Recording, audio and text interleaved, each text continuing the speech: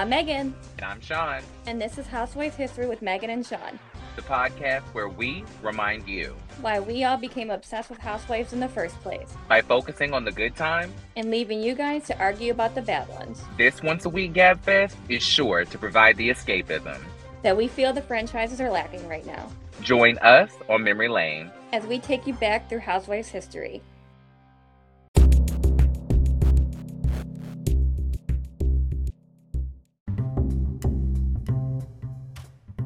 Ooh. Okay. What is going on? Welcome and welcome back to the pod. This is Housewives History with Megan and Sean. I am Sean. I'm Megan. If you didn't know by now. Hopefully you guys know who we are by now. I don't think our voices sound anything alike. No. And I don't think they've changed, so I think we're good. That part. How are you doing, love? How are you feeling?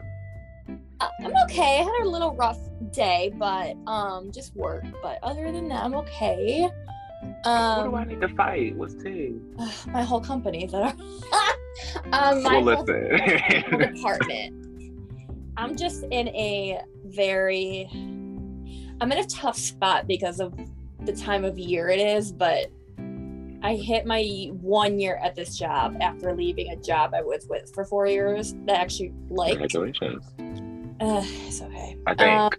I mean, if you would have said this like a year ago, I'd be like, thank you so much. But now I'm like, so I'm just at a point where like it's the end of the year and Christmas is coming and I'm supposed to get a bonus at the end of the year. So I'm just trying to hold on, and I'm literally holding on by the smallest thread in the entire universe. So just every day is a new day. So God bless you. Yeah, I don't know how I'm sane, but I guess I don't have a choice to be, so. I completely understand that narrative. I don't always agree with it, but I understand it. Yeah. So. Terrible. I'll get through it, I guess. I just need to hit the lottery. Just let me hit the lottery and let me hit like 20, like I'd set up for like $1 million, and then I can like start up a business and quit this job and be like, deuces, not come back. Listen, if I hit the lottery, well, since I'm breaking a lot of exclusives on this episode today, there's so many. Let's just start with one. Well, since I've decided to start this podcast network, that's the first exclusive I'm dropping today because I haven't told anybody about this. Yes. Except you. Love it. I have only told you, my sister, and my son about this. Yes. So I, you know, there's a lot going on with that. I am spread a little thin, but it's full of excitement. I'm very excited and I'm very happy about the things that I'm doing. But I'm so excited for you. I'm so happy, and you're so deserving of this. And I don't think this could happen to a better person. I'm so proud of you. Well, thank you. I'm just, following Kim Kardashian's lead and just getting up off my ass and fucking working, or however she says it. I get it wrong every single time. I try to say it.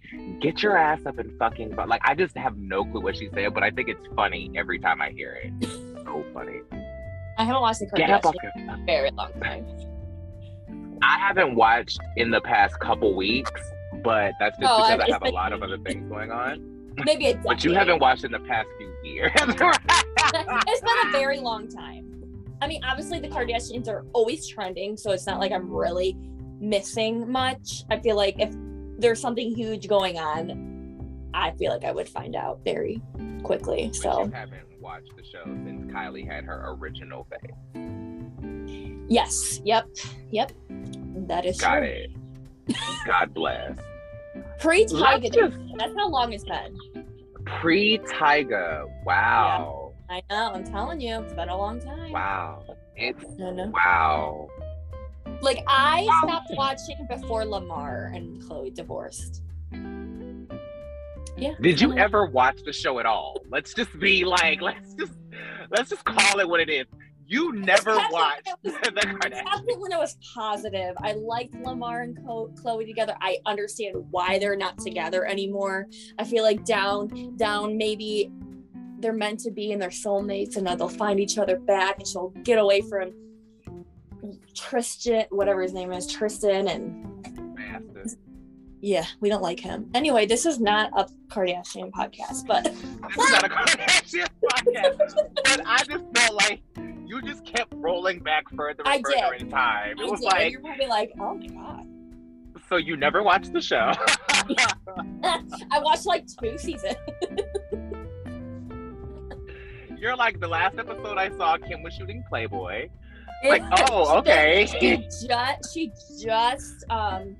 just recorded her sex tape. No, just kidding. We're going way back here. Welcome to Housewives History with Megan and Sean. Not Kardashian history. The podcast where we talk about everything but housewives. Yep. Just as you think we're on track, we're not. We're not. And we refuse to be. Yeah. And it's all on purpose. Everything that you hear is on purpose. Absolutely. Now, well, it's on purpose and it's also alleged. Yes. Yep. Speaking of alleged, so let's jump into a little bit of HCU news, because I just have a couple stories that I don't have a lot to say about, but I just want to jump in because they're the 3 biggest stories of the week. Like, I try to get 1 to 3, just depending on how juicy it is, right? All right, I love it, and I'm in love. Let's hear it. 2 of these are juicy. 1 of these is just funny. Okay. I love funny. The first one is, you heard about Jen Shaw showing her ass in public? Yeah. I just wanna, if I can be so kind. Yes. Hold on. I just want to see if I can do this. Hold on a second. All right. Yes. Can y'all hear that? Yes.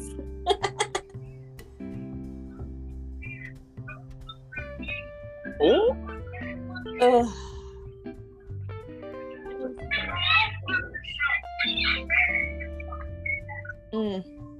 Oh my word. Oh my god.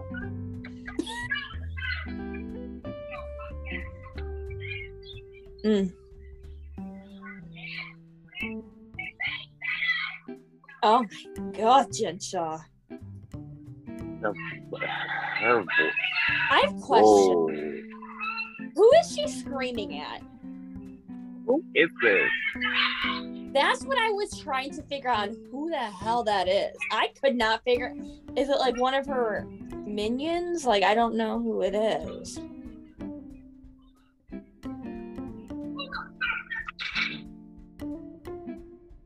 If you know who this is you. So a couple things. Yeah. 1, shout out to TMZ for that footage. Yes. We give credit when credit is. Absolutely. 2, Jennifer Shaw. Why aren't you with your kids?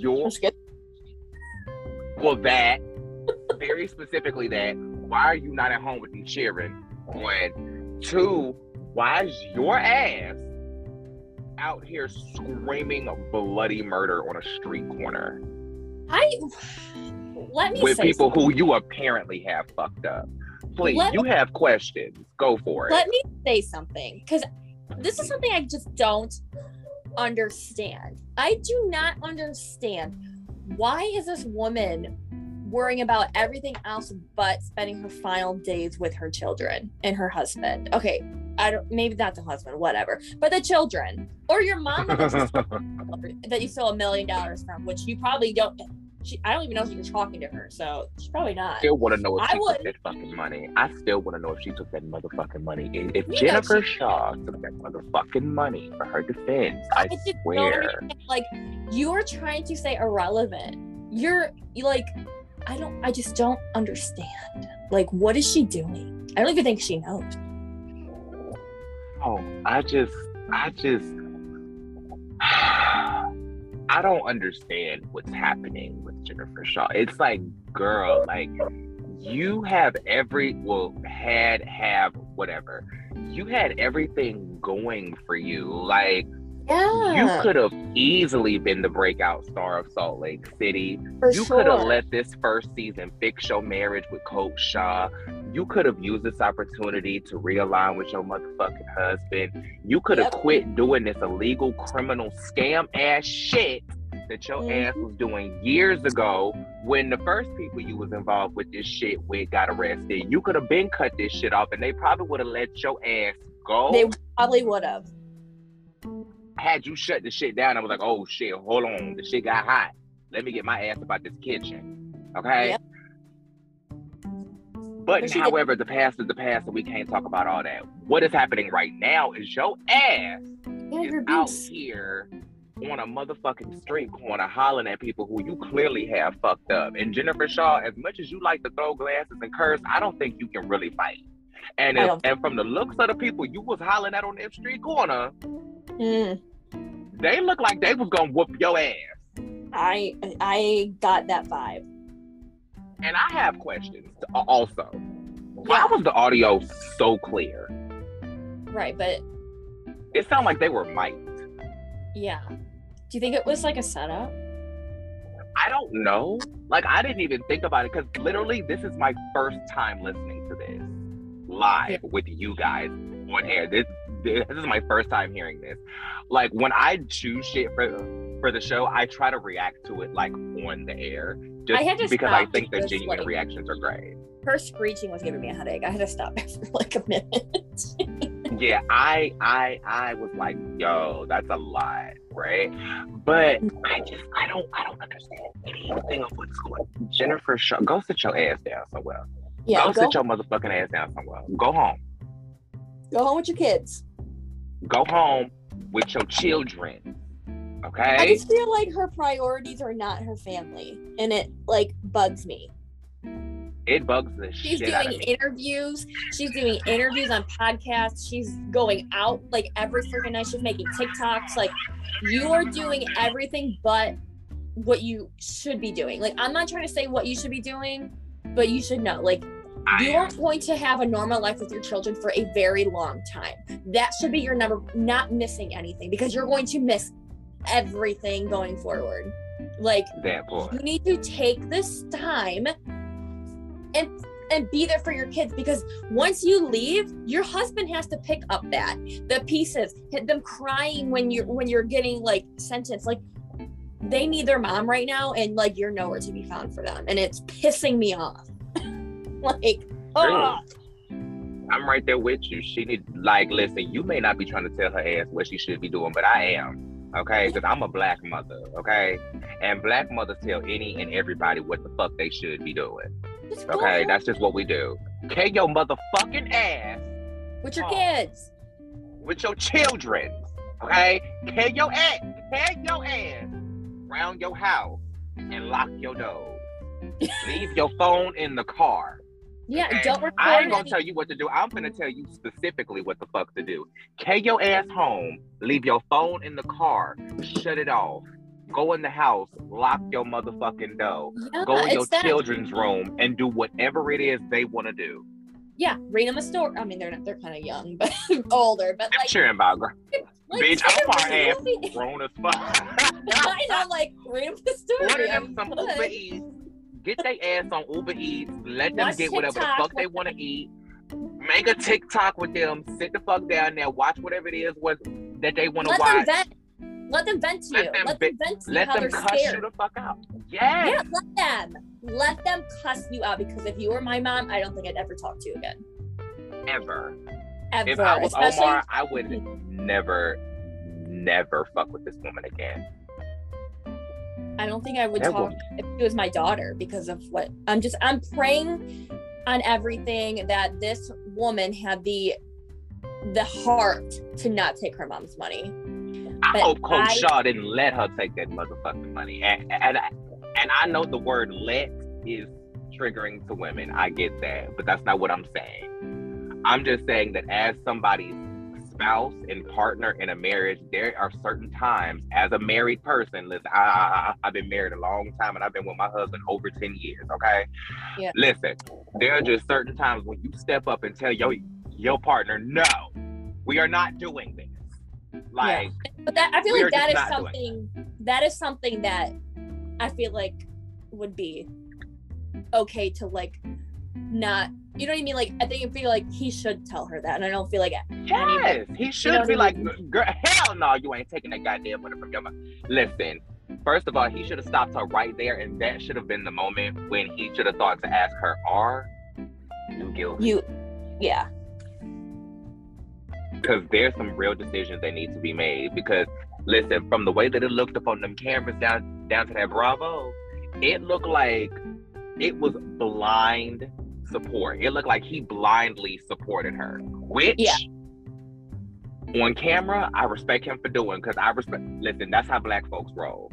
Black folks is like, we're going to support your ass, guilty, innocent, or indifferent in public. And then behind the scenes, I'm going to weigh your ass the motherfuck out. Not like Erica. Not like Erica. Not like Erica.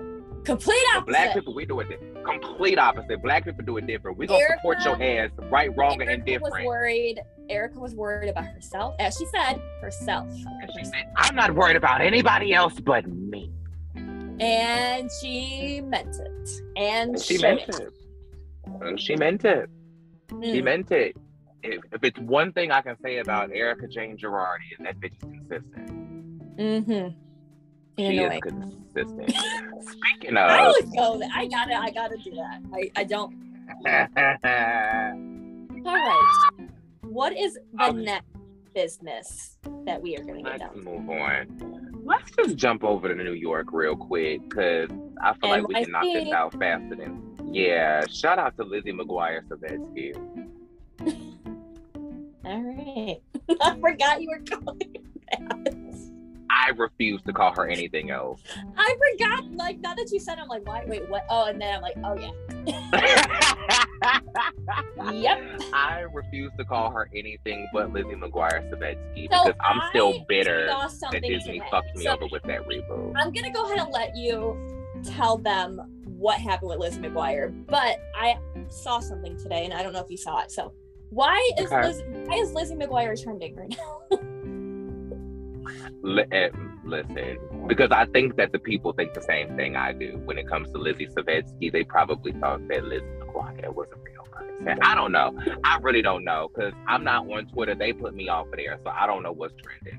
And I don't do social media unless I'm promoting one of my now several mini podcasts, but we'll talk about that later. I don't know what's going on down to the social medias. Like, I don't know. Why is Lizzie McGuire trending? So Lizzie McGuire quit halfway through. No, I don't think it's halfway. She quit the new New York before filming Wrapped. She said, I think she would start trending for this. I did not. I thought they would just let her go on about her damn business. She was getting death threats, she said. So I want me to read you her quote. I'll read you her quote. Please do, because this whole thing has me confused as hell, and I don't know what is going on, because from what I understand, she is condemning anti-Semitism, yet the shit that she's been doing was like way over the line. Read me the quote, because I don't know what the hell going on. Read me the quote, girl. All right, hold on. Let me find it, because the one I was just about to pull up, literally it's like 2 sentences, and I know she said more than that. The fact that she's trending bugs my mind. I'm gonna find her actual page. Okay, let me find her page so I can just read exactly what she said. Okay, here it is. All right, this came from her Instagram. This is word for word, her publicist, whatever. This is what was said. I will not. horrible. I'm on a roll today. All right. That was slick. I like that.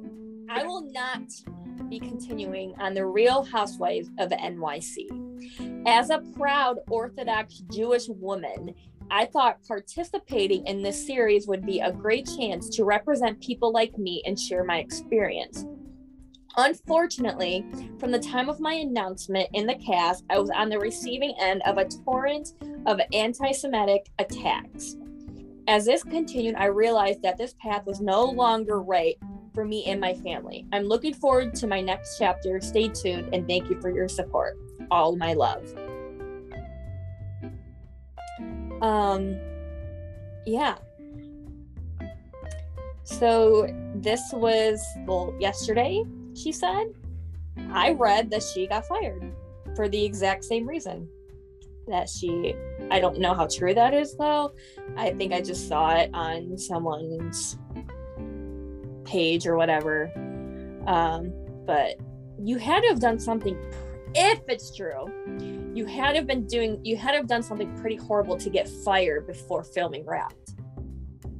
Right, because I'm confused when it comes to her statement. Shout out to her publicist. But I'm just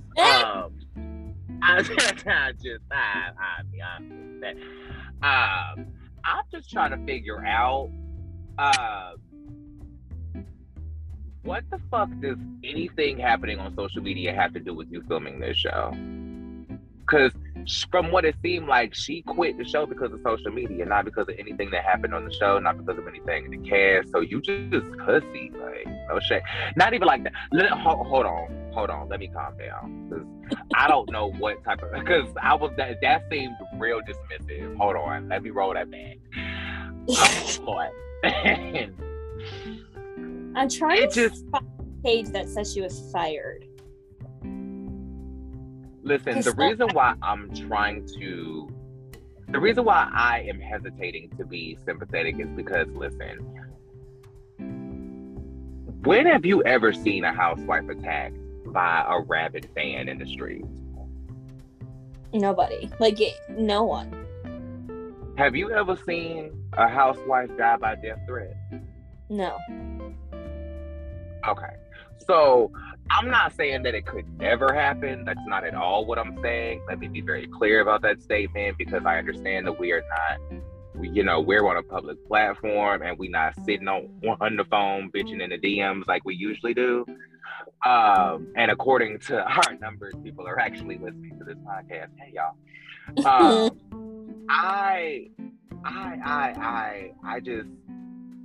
I don't understand, like, first of all, and I hate to be, once again, lacking sympathy when I say this, but for lack of better terminology and to emphasize the severity of what's happening right now, anti-Semitism is trending right now. Yeah.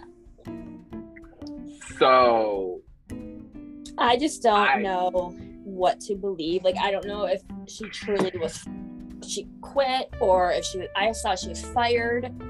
But like I said, if she was fired, she had to have done something pretty bad, I feel like, for them to do that. Yeah. Let me read the article from page 6, right? Okay. I'm going to try to find the one that says she was fired. Okay. Shout out to page 6. It says, she's out quicker than a New York minute. However, Lizzie Savetsky has quit, and I'm putting that in air quotes, not them, the Real Housewives of New York City reboot before the new season has even wrapped. Page 6 can exclusively confirm. Multiple sources tell us the social media influencer, who is Jewish, received a wave of anti-Semitic comments when she was announced as a cast member. As soon as she was announced, she was getting insane death threats. Well, no, death was not used. She was getting insane threats and anti-Semitism on social media, a source familiar with the show tells us. Who was the source? Another insider adds that Savetsky, 36, was, and they put this word in quotation marks, scared. A third source confirms. How many sources y'all got? I know. She experienced hate from fans for being pro-Israel. Now listen, I'm not really religious like that. If I subscribe to any religion, it would be Buddhism. So I don't really know what the fuck y'all got going on around here with these religions, Jewish and Christians. I don't know what y'all got going on with that, so I don't know what this means. So let me tell you, I don't know if this is true, so don't quote me on this, because I only know because this is something I'm actually like, it's kind of like sickening why if this is true. So I don't, if you didn't hear, then there was a girl who visited Iraq, if I'm right. I don't know if this is why I'm wondering if this is what they're talking about.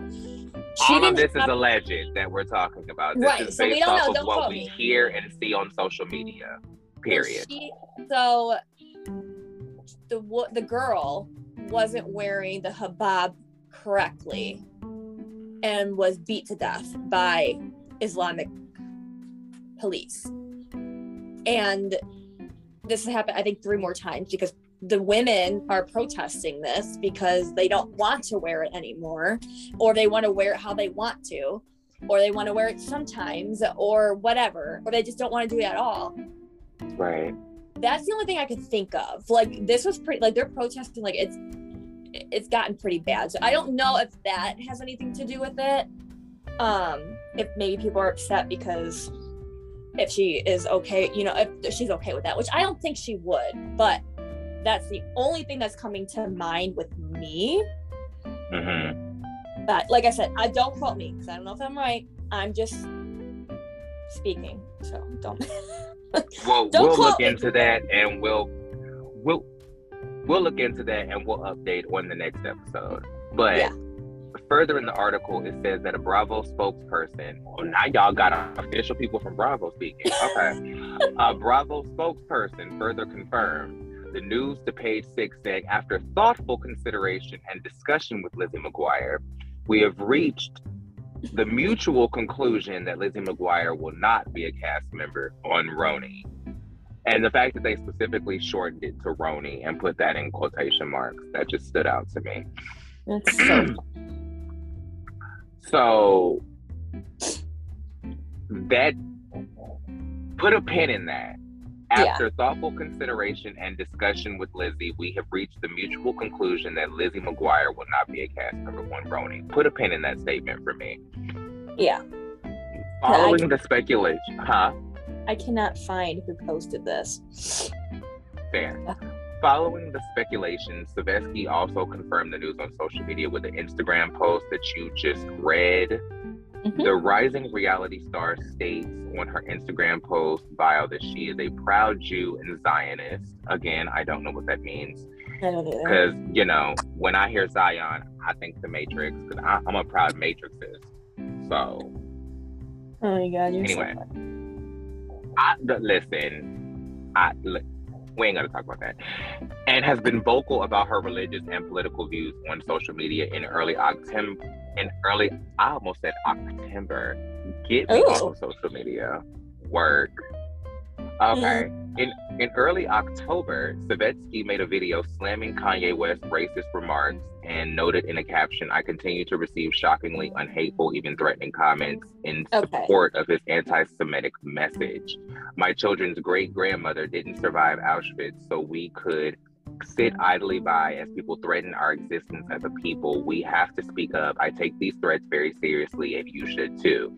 Savetsky was also heavily criticized on social media for editing a Vogue cover of Bella Hadid, who has expressed pro-Palestinian views, to mock the model. Okay. All right. Yeah. Well. Yeah. And in looking at the Vogue cover, she edited it to say things like Gigi Hadid exploits Ukrainians in crisis to promote anti-Israel agenda, which Vogue then echoes. Teen Vogue gives Sally Rooney platform to promote anti-Semitic BDS movement. One of the Hadids I can't see because the on top of it is scratched out. Bella Hadid graces this month's Vogue cover wearing a design by John I Love Hitler Galliano. Mm-hmm. Okay. Yeah. So one critic of Savetsky's post wrote, this is disgusting to post. It is targeted bullying, dangerous rhetoric. No one can disagree. And dangerous rhetoric. No one can disagree with Lizzie's Zionist views. And the rest of this article is just talking about the show. Okay. Well, we will never know. So if that is a lie. That is a lie. If it's true, shame on everyone who's attacking her family and herself. And it's never okay to bully anybody. And I'm hoping it's. But you know what? If you can attack a 14-year-old boy, nothing surprises me anymore. That part. I'm confused about why she would have been fired. Yes. Now, I don't know why she would be. Like I said, I feel like you would have to have done something pretty bad to get fired before filming Rat. I just don't see anything like her doing anything. So well, anyway, since we're talking about Real Housewives of Atlanta this episode, I figured I would end off the HCU news with the news that Kim Zolciak is selling her used ass wigs off for thousands. And listen. Did we say how much they were going for? Where can we find this? Yes, she had. Listen, you think it's on eBay? Here's the issue. I don't know where they're selling it, but it's a reel on Instagram now that I'm watching now that says she has wigs up here listed for $2,750. Get out for her use. The only wig I want is from season 1. I want to take it and frame it. I don't.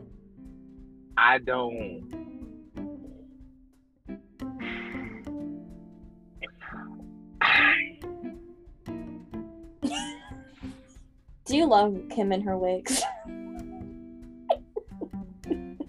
Listen, what is wrong with me? I'll be you done spent too much time with me, and now you just as batshit crazy as I am. I've said it once and I've said it before. Kim has gotten great wigs now, right? She's gotten better. She's gotten better wigs now. Okay, fine, I'll be honest. She's gotten better wigs now, right? They're not LaDom wigs. They ain't go naked. No. But she got good wigs. Yeah. But however, I would not. Who wants to buy a bitch that you don't know used wig? And then on top of that, donate your wigs. There's cancer people that need hair.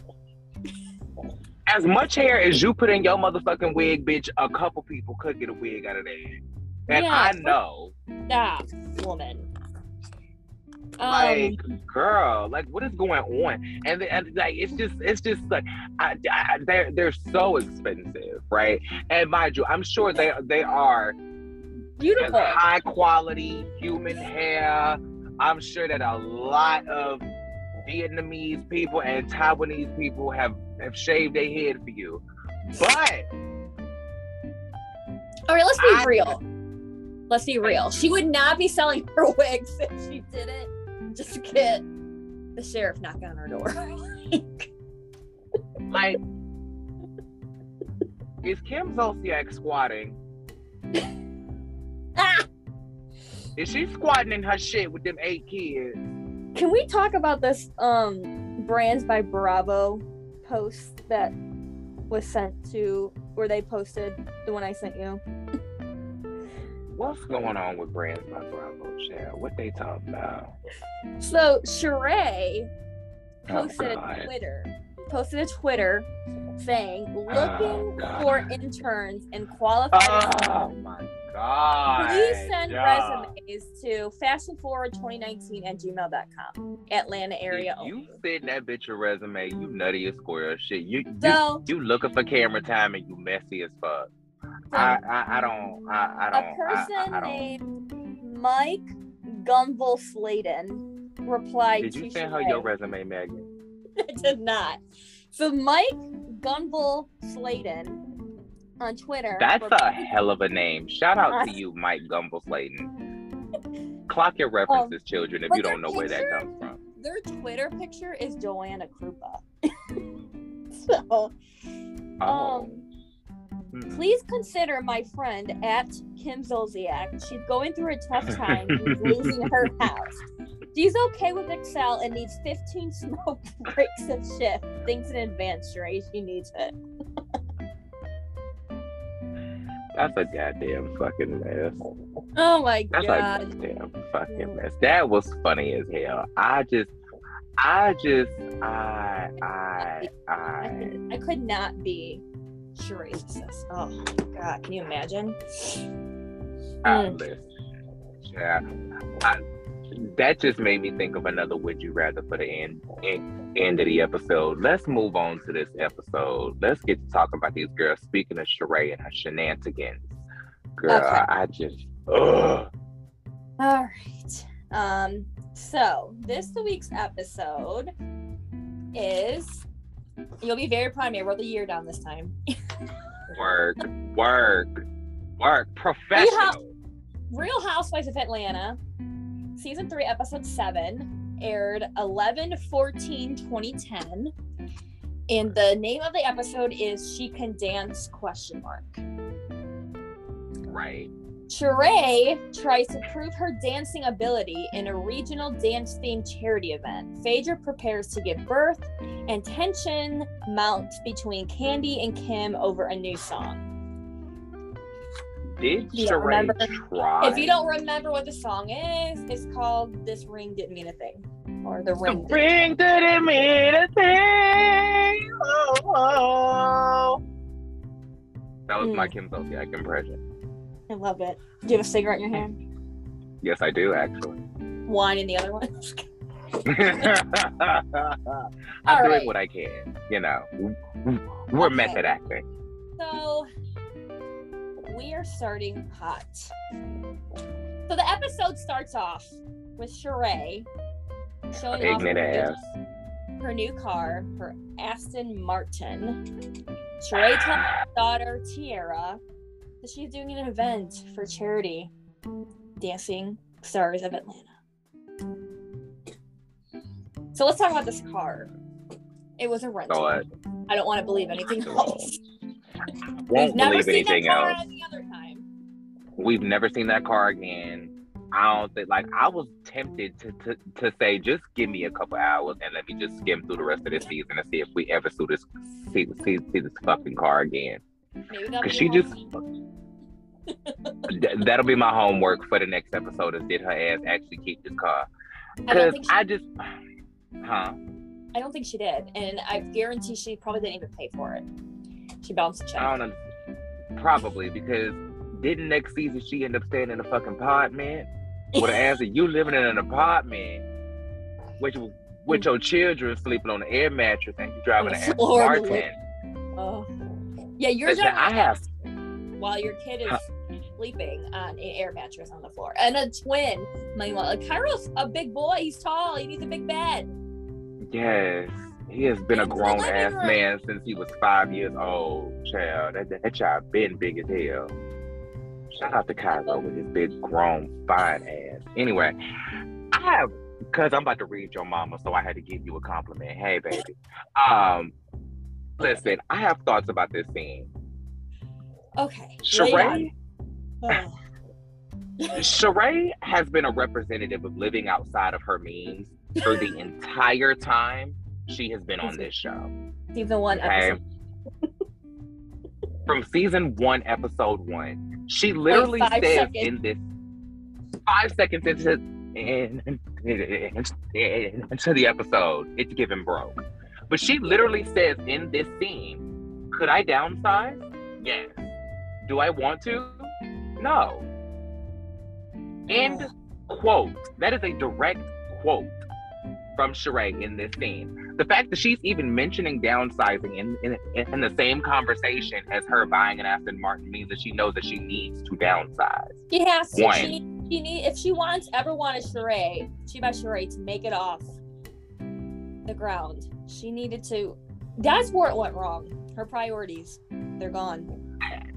And you can tell that Sheree is living outside of her means by the way that her daughter, Tierra, reacted to her buying this car. Yeah.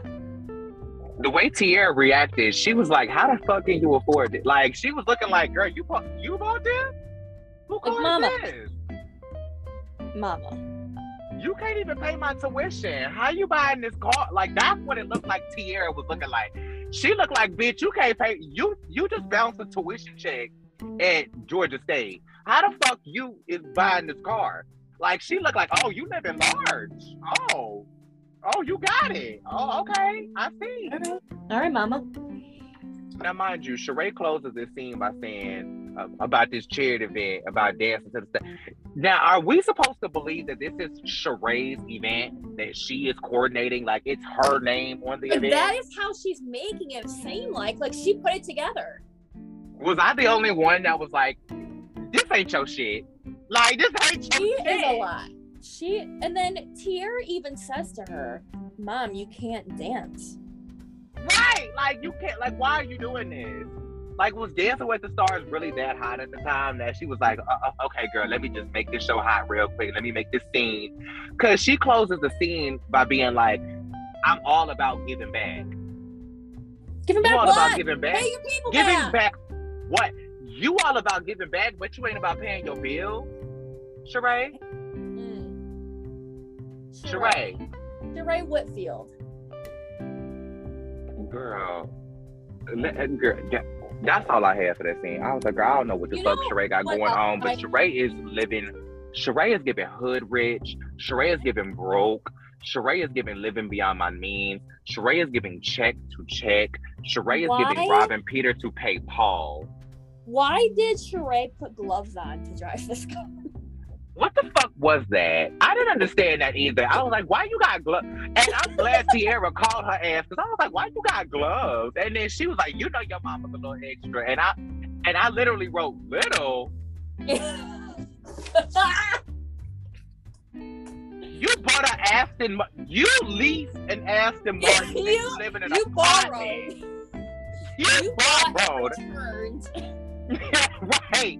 You rented an Aston Martin and you live in an apartment. Sheree, what is going on with you? You think you're somebody and you're nobody. At least Kim got a whole townhouse. I mean, but she Sheree ass is living in a apartment. I mean, listen, Marlo didn't pay for her shit either, but it's hers. So I want to talk about this next scene. Kim. So let me tell you, Kim brings Ariana, Brielle, Sweetie, and her parents over to see her new updates on her office and in Ariana's room. My first note about this scene is just the word wig in capital letters. Stop it. Just wig.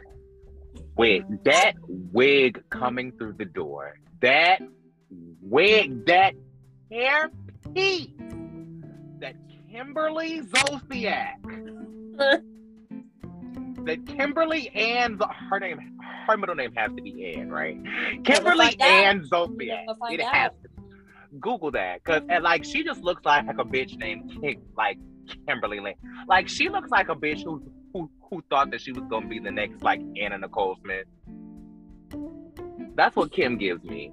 She thought she was gonna be Anna Nicole Smith. Big Papa was gonna be her J. Howard Marshall, and she was gonna flounce her big titty floaters round to this TV and spend this man money on bullshit. But however, Marie did it. Kimberly Marie Zolciak. Yeah, whatever. Anyway, did it? Was I the only one that heard her say her office in Ariana's room? Yeah. No, I mean I didn't hear that, but I wouldn't doubt it. But like, isn't it where like her office is? Is like it's like on a little like loft thing. Can we talk about Kim's why the hell does Kim have a fucking office? Can we talk about this office? Because she has pics all over of herself. That's gross. I don't like that shit. That shit is weird. That is creepy. That is just I don't like that. And then all these pictures are tacky as fuck. It is so early. I would fuck myself if I could. Vibes. It gives that. Like, it gives, like, she just gives herself the. We ain't gonna get that deep on this show. Anyway, So it just. Kim asks Ariana, because Ariana's at her desk. She asks Ariana, what does she like most about her office? Like, why the fuck are you asking your daughter what she likes about your office? Yeah, Mom, I like the naked pictures of you on your wall. What the fuck? Yes. Why do you have a fucking office? And why is your entire office trimmed in gold? What do you do? That was my other note. Why do you have it? Why does she have real gold, but she can't afford her own townhouse? Do you think Big Papa paid for this townhouse? Like, re in the office? I don't.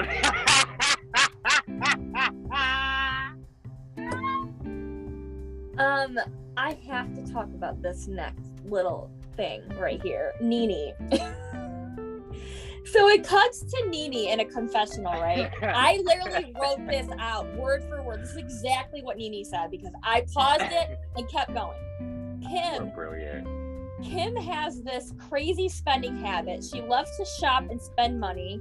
She had a yard sale so she can get rid of the things that was clutter, I guess, in her life. But she continues to go out and shop for more clutter.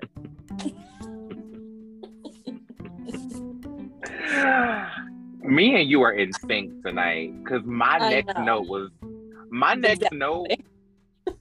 Nene was right about her spending habit. That was my note. I feel like Nene was right. So if you don't remember, right. Like, the episode before this was when Kim had that yard sale. Yes, I was like, this is how you know a bunch of bitches are living beyond their means.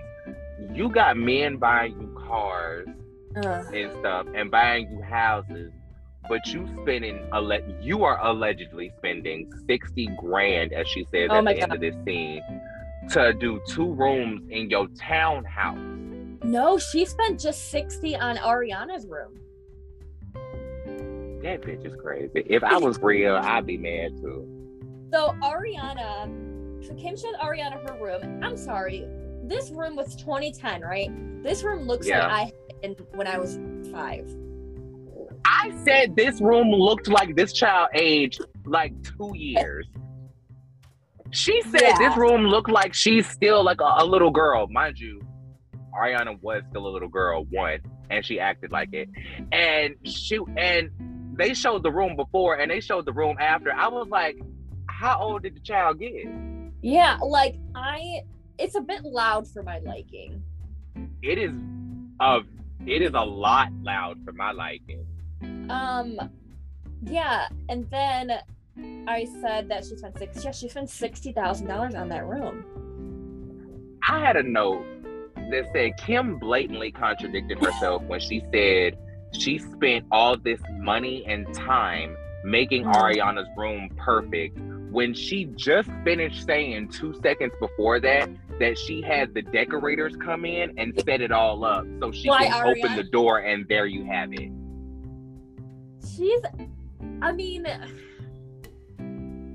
I was like, bitch, what time did you spend and whose money did you spend when it was BP, Big Papa. Shout out to him. We not gonna say his name no more because we got into his business on Instagram and we clearly see that his daughter ain't with the shit. And I don't want his daughter coming after me because I would hate to have to cuss somebody's child out. But I want her to come on. I want her to talk shit about Kim. I will talk shit with her about Kim. We don't like him. I would love to have her come on the podcast. We don't like him. We don't like her. We do not. We don't like Kim. I just don't want you trying to cuss me out for bringing this shit up because I will lay you the fuck out. No shade. Zero shade. It's nothing personal. It is nothing personal. It's just business. But she's a blatant fucking liar. Now, mind you. Well, I mean, come on. It's Kim freaking Zolciak Bierman. I am on My note about this room was this. Dolly Parton said it best. It takes a lot of money to look this cheap. That room looked cheap as fuck. That room looked ugly as hell. That room looked like that child aged from age 3 to age 5. It looked like it looked like she went from playing with My Little Pony to Barbie. Her bed looks Her bed looks just like I'd be sweating bad. Like I would just sweat all night. All right, so there's just a couple things that I have to say about this scene before we go. Okay. One note that I noticed was I love that when they opened Ariana's oh my God, dresser, I was gonna say that. So wait, the Real Housewives of New York was playing. So I have so much other things to say about this room. So it then cuts to the scene. It's Brielle's confessional, and I wrote this word for word too. She says she doesn't understand why Ariana is getting her room done and she's not. That her room is more of a little kid's room than she is. She says it's all pink and she's over that color. What color are you into now? They didn't even just bother to set that. They just let her live. The only little kid thing I saw in that itty bitty scene was she had like a princess crown over her bed, but like that was about it. Yeah, and she had a pink wall. Yeah. So really, all Brielle would have needed is some paint and a new bed. So she opens up the armoire that opens up to a TV that is playing Roni, and Alex and Luann are on the TV. And I think it's season 4 in Morocco. I really went in on that one. Because I went back and I rewound that twice. I was like, wait a goddamn minute. I was like, I think it was Morocco. I think it was too. I was like, that shit is funny. But I was like, Brielle is ungrateful. No She's shade. very ungrateful. This is my next point too, because Kim asks Brielle if she loves Ariana's room. Brielle says no comment, and Kim's dad says you have a whole apartment upstairs. And she does. And then they show it. It's like a whole freaking apartment. And then Brielle says, which I would trade for this room. You know what I would have said if I was Kim? Okay. Ariana, get your stuff. Like, exactly. Call the decorators. Have them move the shit back up there. Yeah, call the decorators. Exactly what I would do. Say no more. Yep, you want this room? You got it. Slap her ass right on up in that room too, and because I'd have been like, girl, upstairs. Now, mind you, I didn't like him bragging about the square footage and all of that. But I mean, the dad was right. Which, by the way, Kim's dad is cute. Kim's dad was so cute. You don't even talk to them anymore. That sucks, because Kim's dad was so cute. Kim's mom, Karen, gives me Karen vibes. But I think her mom was cute too. I forgot what happened. I'm gonna look this up. But Kim's mom, Karen, gives me Stepford wife. Oh, perfect. It's literally the first. Kim and her parents' estrangement began years ago when they called her a liar in the media and revealed that Kim's daughters, Brielle and Ariana, were fathered by 2 different men. Zolciak and her mom, Karen, also got into a blowout at her 2011 wedding to Bierman. Oh,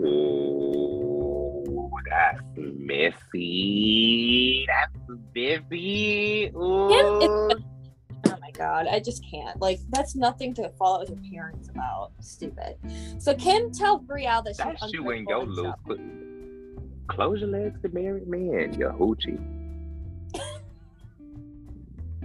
You mad because you had a baby. You mad at your mama because you fucked around and had a baby by 2 different men. What that got to do with your mama? Yeah, she's close just your legs to married men. Keep your trash box to yourself.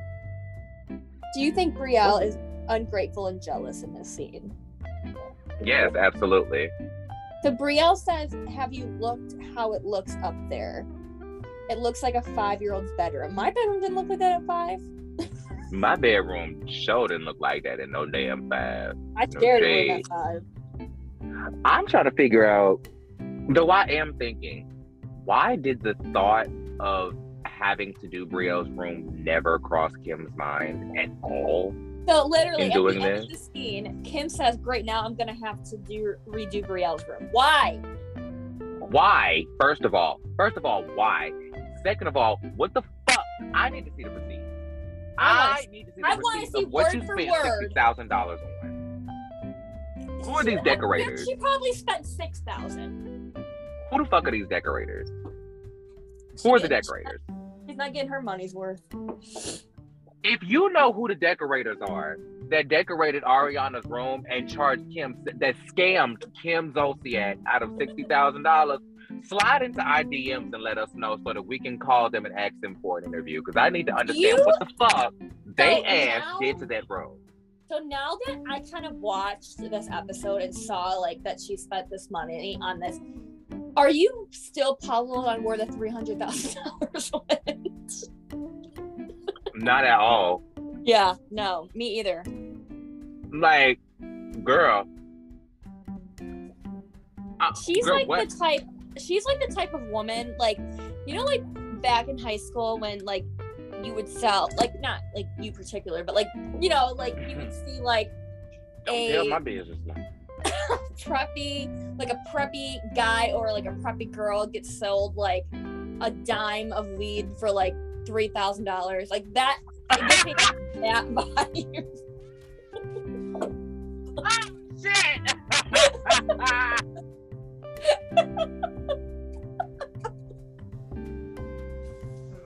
That is exactly what the fuck it gives. That's exactly what it gives. It gives, and no shade for what. That would be fine. I mean, we all no shade for what. And I'm about to say because I love white girls, but it gives that white girl in high school that bought a dime of weed for like $30. Yep. Absolutely. Yep. Yeah. Okay. Shout out to Brittany, girl. I love you. So I know at least we are on the same page about that. So the next scene, it's a lot. Nene goes over to Cynthia's to help Cynthia's sister Mallory set up Peter's proposal to Cynthia. I didn't realize Peter proposed and they got married all in the same season. Yeah, I forgot. This whole scene, OMG, was ghetto as fuck. This was ghetto as fuck. So Nene and Mal and the other guests hide as like it's all decorated. I mean, it looks cute. Like there's rose petals, there's candles, like there's champagne. Like it looks really good. Like they did a good job. But like all these Cynthia's entire reaction fucked me up, though. So Mal and the other guests hide and they yell surprise as Cynthia comes in. Cynthia, God bless her, she's gorgeous. She's a gorgeous woman. Beautiful, stunning. But she did not look like she was about to get proposed. Listen, I have notes. Okay, please. She said, well, one, right before we get to them getting there. Yeah. Nene said something to Mallory, and she said Greg proposed to her while he was driving in the car. I didn't even hear that. Really? Yes. She like kind of whispered, like that was like a sly thing. Like they didn't focus on it. Like that was like they said it as they were cutting to another scene. Like it was like Greg proposed to me in the car. Yeah. I was like, what? How did I love proposal stories. Do you have? Oh, you don't want to hear my proposal story. My proposal story was sad and ghetto. It was sad and ghetto, and I don't want to talk about it. Mine was. It wasn't. Because I've been fucked around and cussed my husband out all over again. Don't worry about it. Okay, so mine's not a lot, but I'll give you cliff notes. So, me and my husband, before he proposed, we were together 6 years.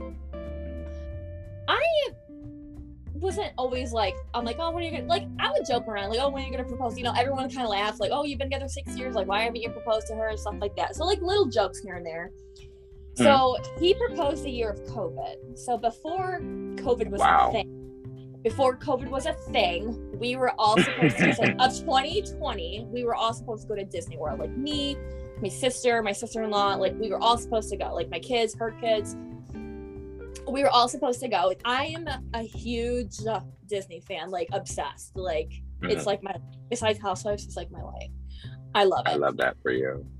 So that was the plan. The plan was that they all planned it out. He was going to propose to me at Disney World. Well, COVID happened, and obviously we couldn't go. So we ended up canceling it. So I guess they planned. So it was my husband and then my sister, my sister-in-law. I guess they have planned this for months. like that how it actually happened. So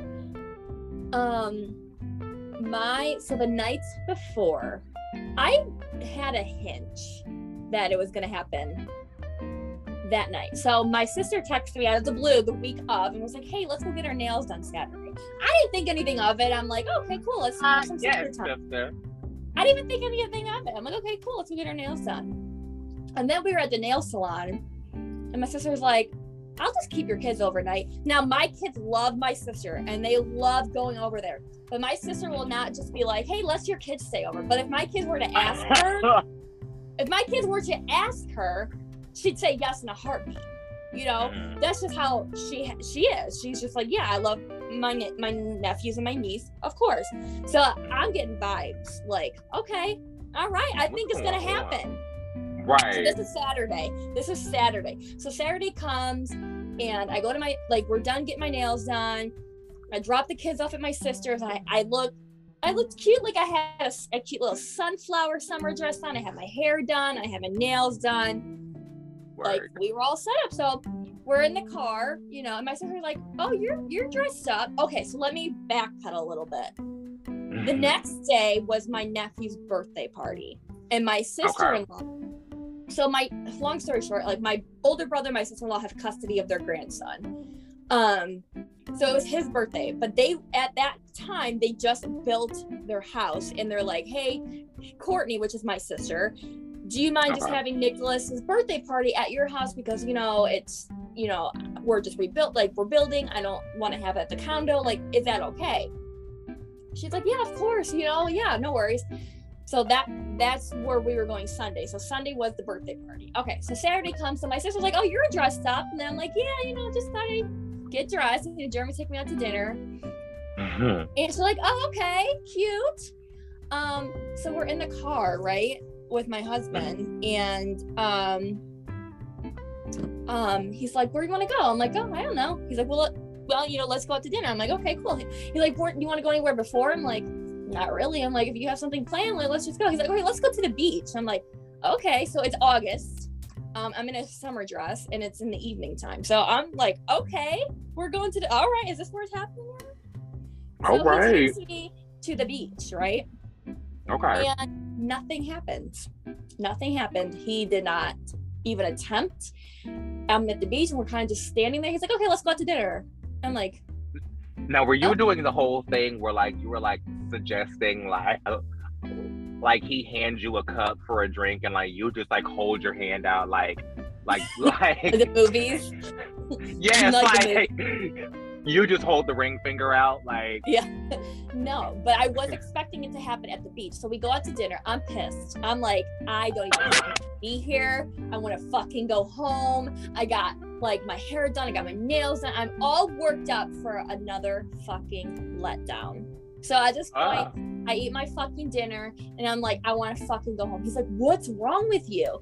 I'm like, nothing. So I'm like quiet all throughout dinner. I'm quiet the whole car ride home. We get home. He's like, what's wrong? I'm like, you want to know what's wrong? He's like, what? I'm like, I thought you were proposing tonight. He's like, why?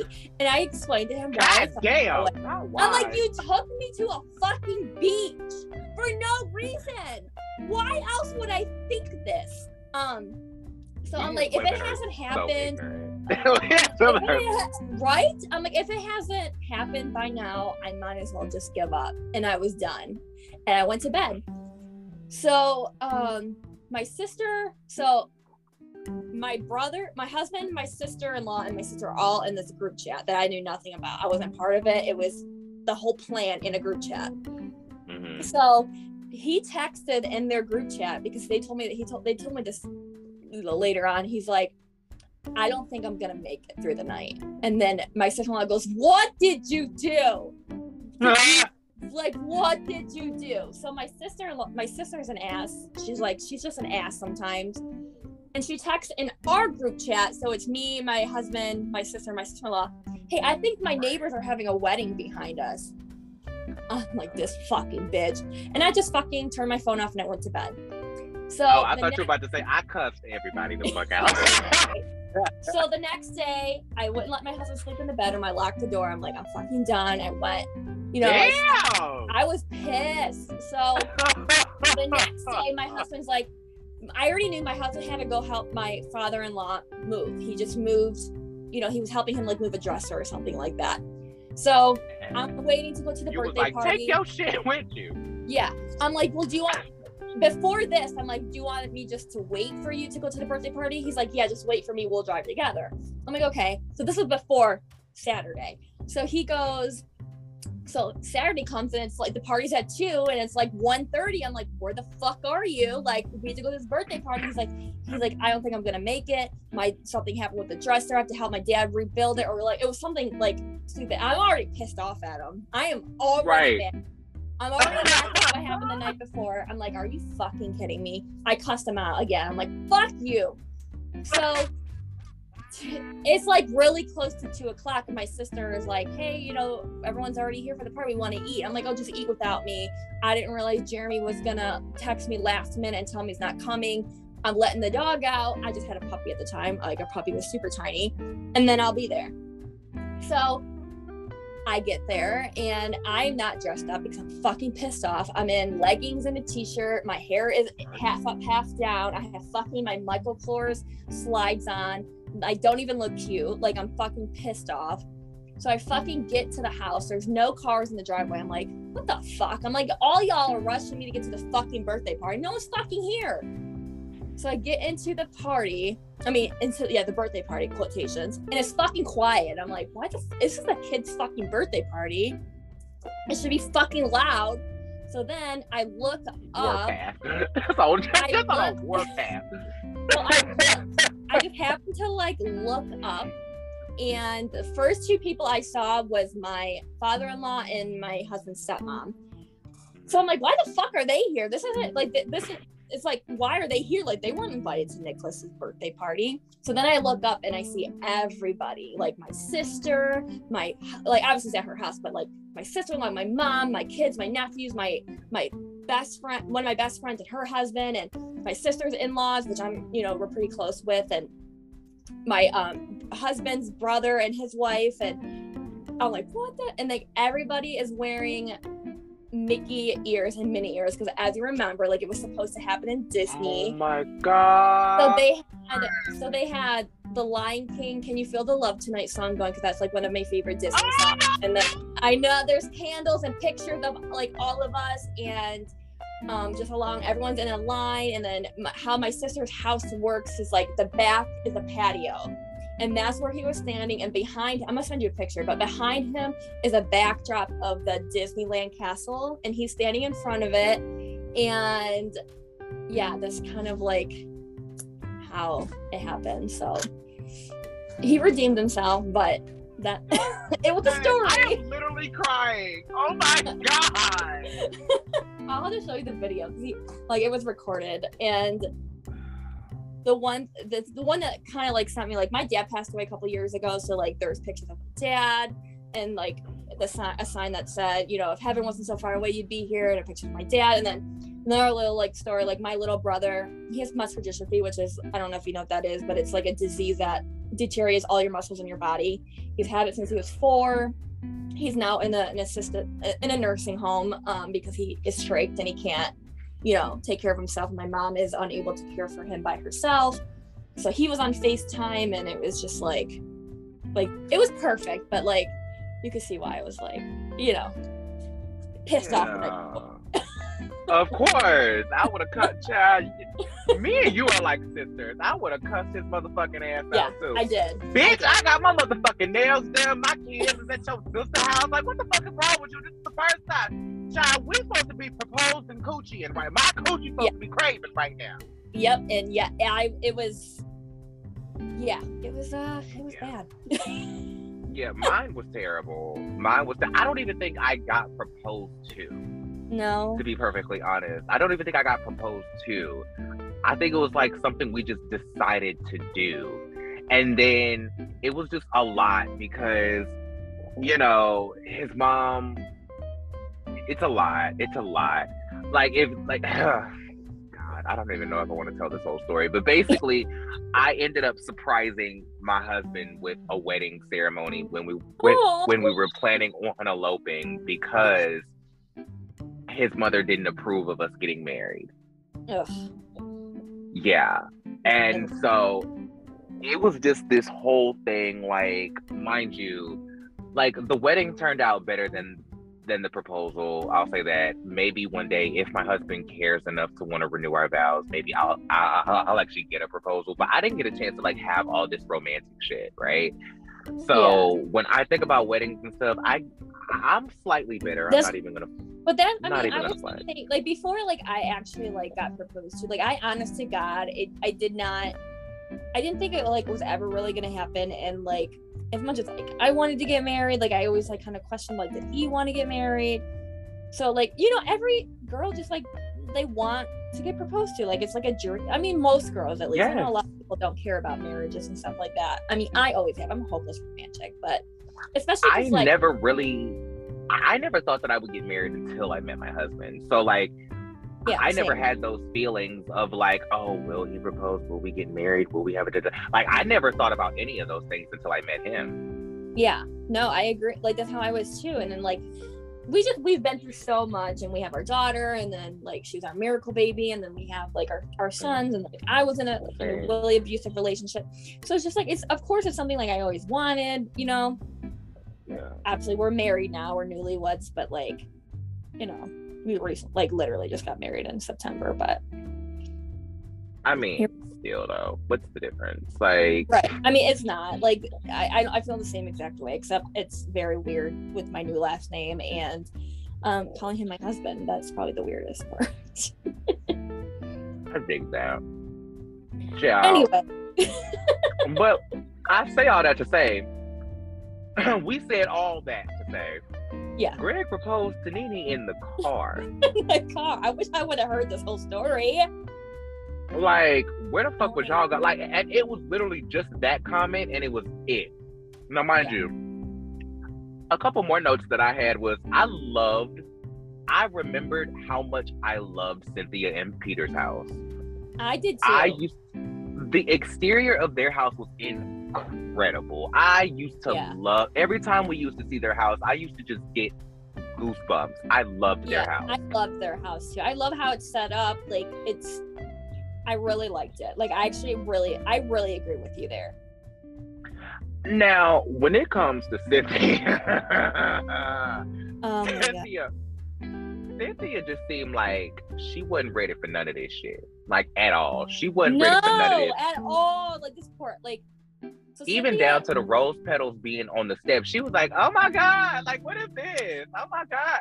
And then she said something that literally I spit my drink out when she said this.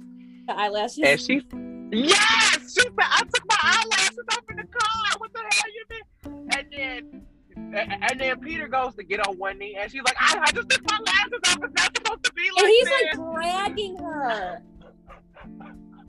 He's dragging her. He is This entire thing was cringy and hilarious. I literally quoted it. So Cynthia freaks out and says it can't happen like this. Peter drags Cynthia and says, I have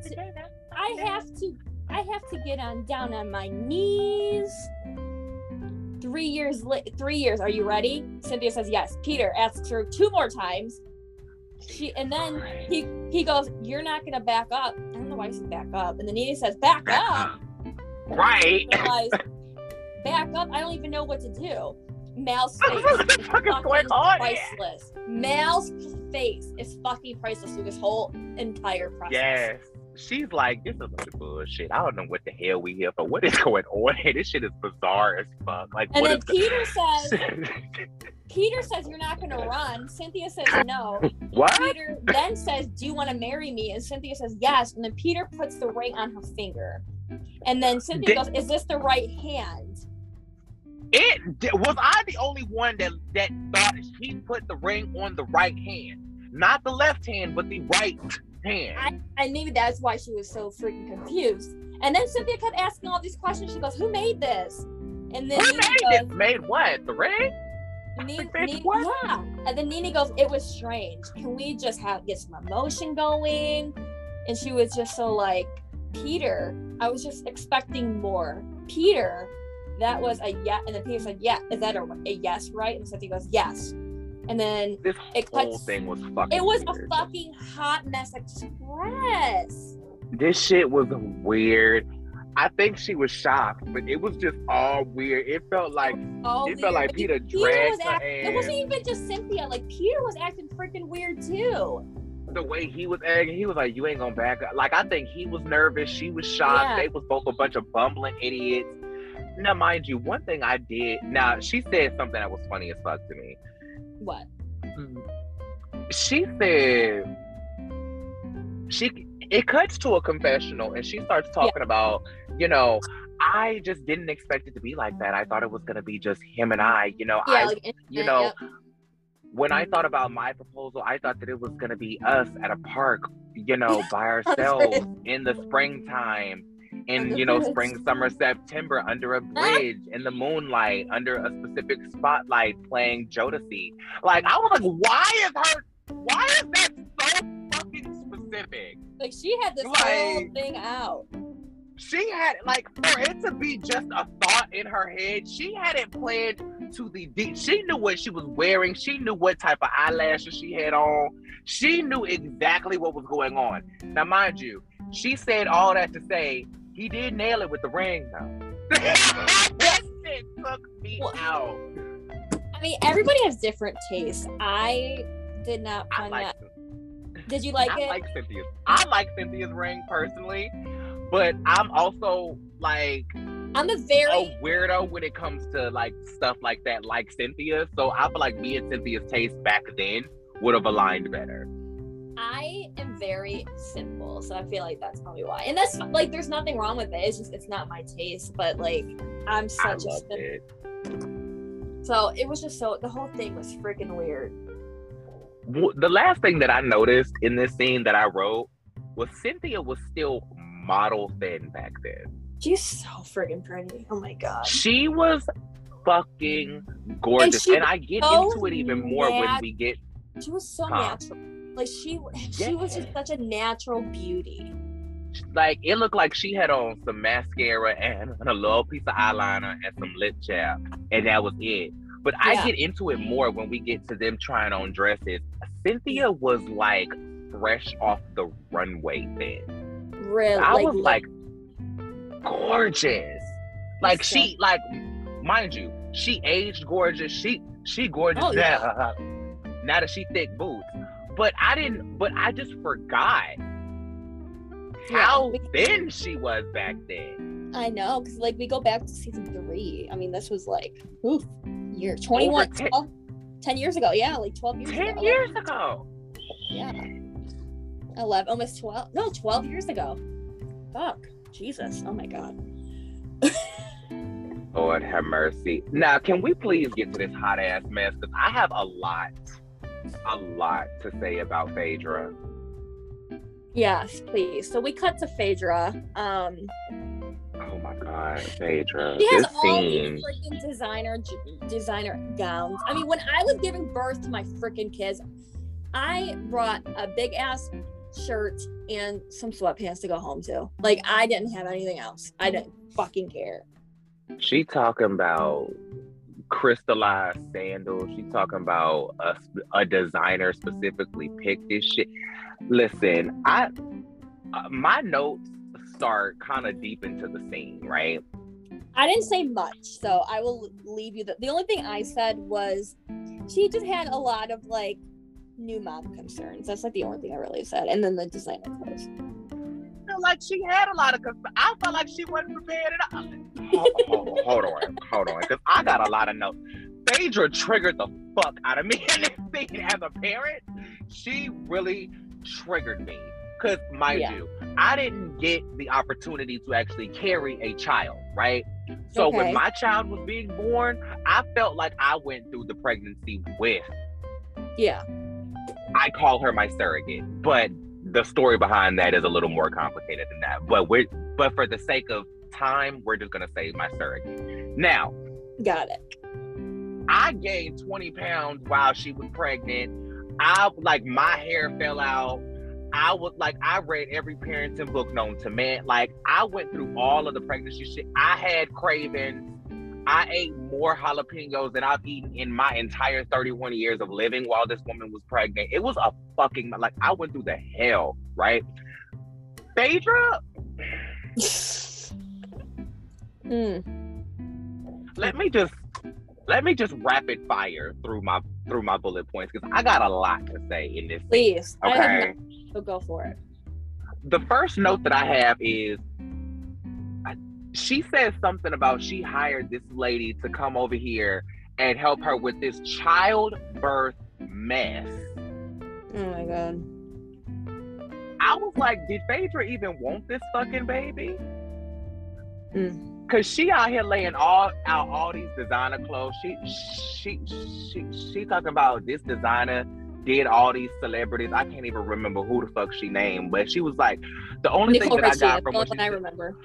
Nicole Richie, yes. And the only thing that I got from her talking about the designer was panties to the star. Oh my God.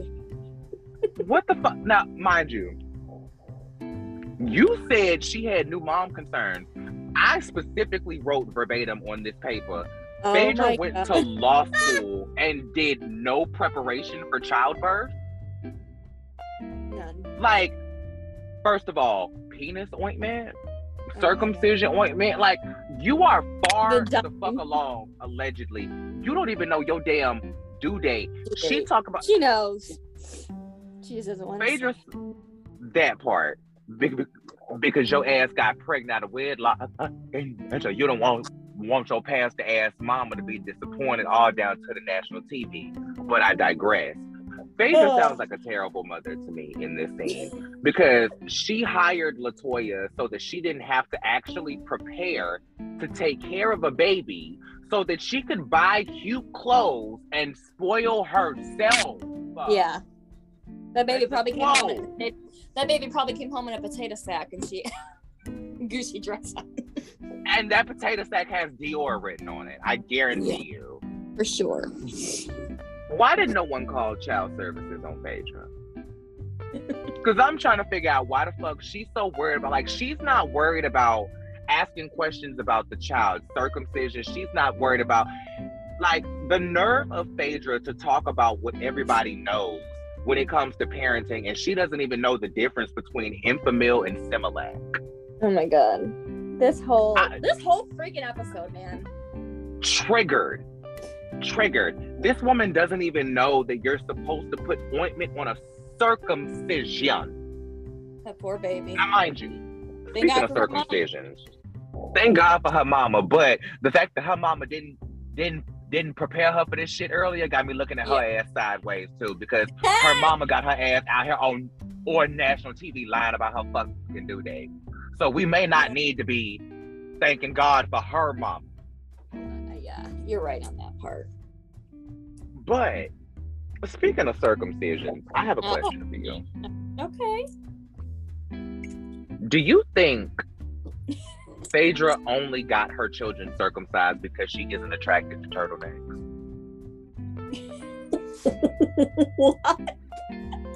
What? What do you?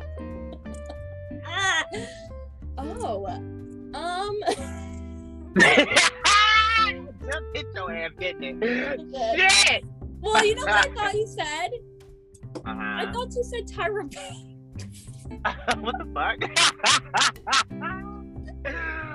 Whoa, she got a circumcised. What does Tyra Banks have to do with anything? See, now, why a minute? See how I get put in stuff? I ain't even did that. What? What? I feel like she did it because everybody normally circumcises their kids. I feel like that's the only reason why she did it. Because the way she was, the reason why I asked that is because there was a point in the scene when LaToya, the lady that she hired to do all of the preparing for motherhood for her. Okay. She asked her at some point, did you plan on circumcising the baby? And she was like, yeah, because, yeah. I was like, you don't even got a reason why you want to circumcise them. You just don't like uncircumcised men. Yo damn self. She just don't like turtlenecks. So she said, my kids ain't gonna have no motherfucking turtleneck. You don't even know why you want to circumcise your kids. It's about how it looks, pretty much. Right. I was like, girl, that's all about aesthetic. And you done sat here and chopped this child dick off and put it back on. Anyway, let's move on. So the shout out to Faith. Do you have any other favorite scenes? Because I'm moving strictly to the next, which is Sheree shows up to dance practice. I said dance practice, dance rehearsal. Dance, child. It ain't practice nor rehearsal, child. She showed up to this scene. So Sheree, next scene, Sheree is at dance rehearsal. She's struggling. Now we see why she didn't get called for dancing with the stars. So it cuts to Nini's confessional. Word for word again. I wrote that part of this too. Sheree and dancing. I don't think I've ever seen Sheree snap her finger. I love Nini so much. Oh, that was funny as fuck. She said, I don't even think I've seen Sheree snap her finger. Now, mind you, my neck. Everybody pretty much had the same reaction when everyone found out Kim was dancing. Candy, her daughters, Kim, herself, like they all had the same reaction. Bitch, why are you doing this? Yeah. And we still don't know whether this was her No, event. So this was dance practice because I remember now because they bring in so that the judge, so the judge comes in and then he's watching. he looks just like him too. So we are literally watching.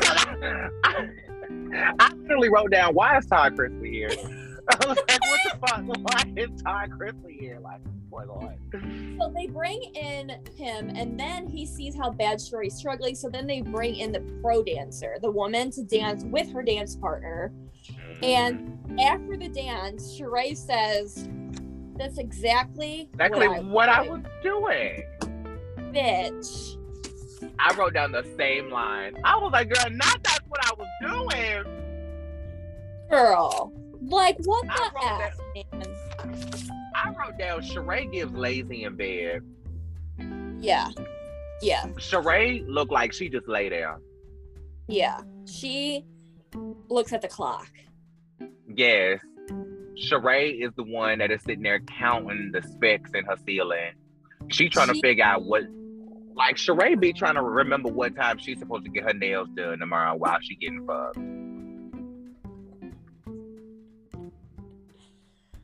Oh my God. She like, what bills am I not gonna pay tomorrow? What am I not paying? What am I not gonna pay?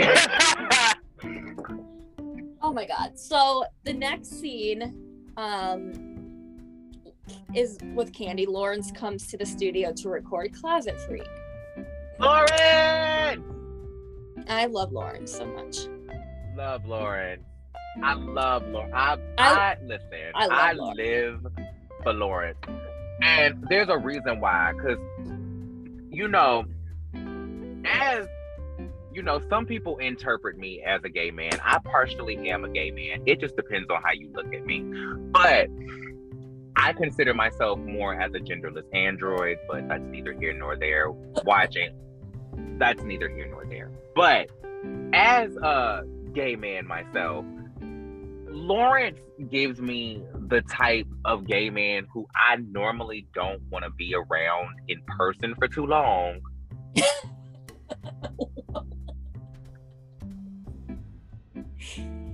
Oh my God, I love you. It's no shade. It's literally no shade. I'm not the one to read. She's a bit much. She's a bit much. However, the reason why I love Lawrence so much is because Lawrence gives me the old queen. Yeah. Lawrence gives me grown ass women, right? Like, Lawrence gives me the old 30, 40-year-old queen, gives you the gay uncle, right? That's still hot and witted and popping out here. Like, they still faggoty and they cunty and doing all the stunts in the shows, but they grown as fuck. So they're like flamboyant and dramatic, but it's not annoying. Lawrence is everything to me. I love Lawrence. I still love Lawrence to this day. Yeah. No, I do too. Now, mind you, when Lawrence walks into the studio and the producer asks about his shoes. I didn't even hear that part. See, this is why I'm glad that this is why I want to watch the episode first, because I love when we catch notes that the other one doesn't pay attention to, even though most of the time we write down the same thing for the episode. But the producer Lawrence walks in and the producer is like, what shoes you got on today? Lawrence is like, Chanel. Their last season though. I was like, not the producer. Now mind you, what I actually wrote down is not the trade piece asking about Miss Lawrence's shoes. I said, ooh. I said, not Lawrence, we done took down the producer.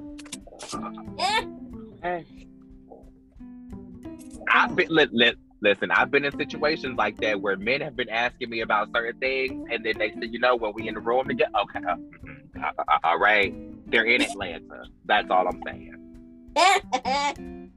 They're in Atlanta.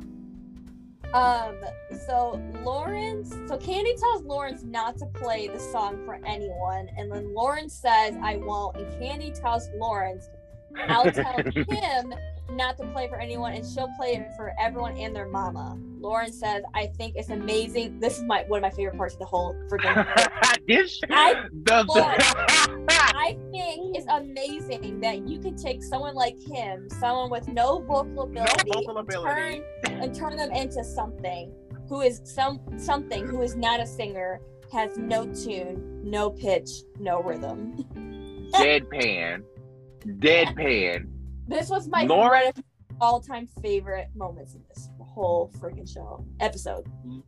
Lawrence said that like Candy was feeding hungry children in Zimbabwe. Lawrence said that like Candy was Mother Teresa.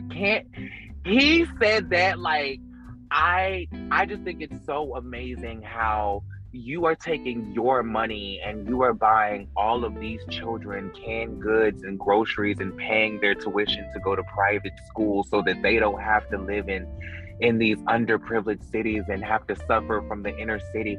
It sound like Candy was sponsoring children for 19 cents a day. Dead ass. The way Lawrence was talking, it was like that shit took me the fuck out. I peed. Now, one thing I want to laugh at when it comes to Lawrence again is when they pulled out these lyrics, the closet free. Yes. And Lawrence was just like, that's real gay.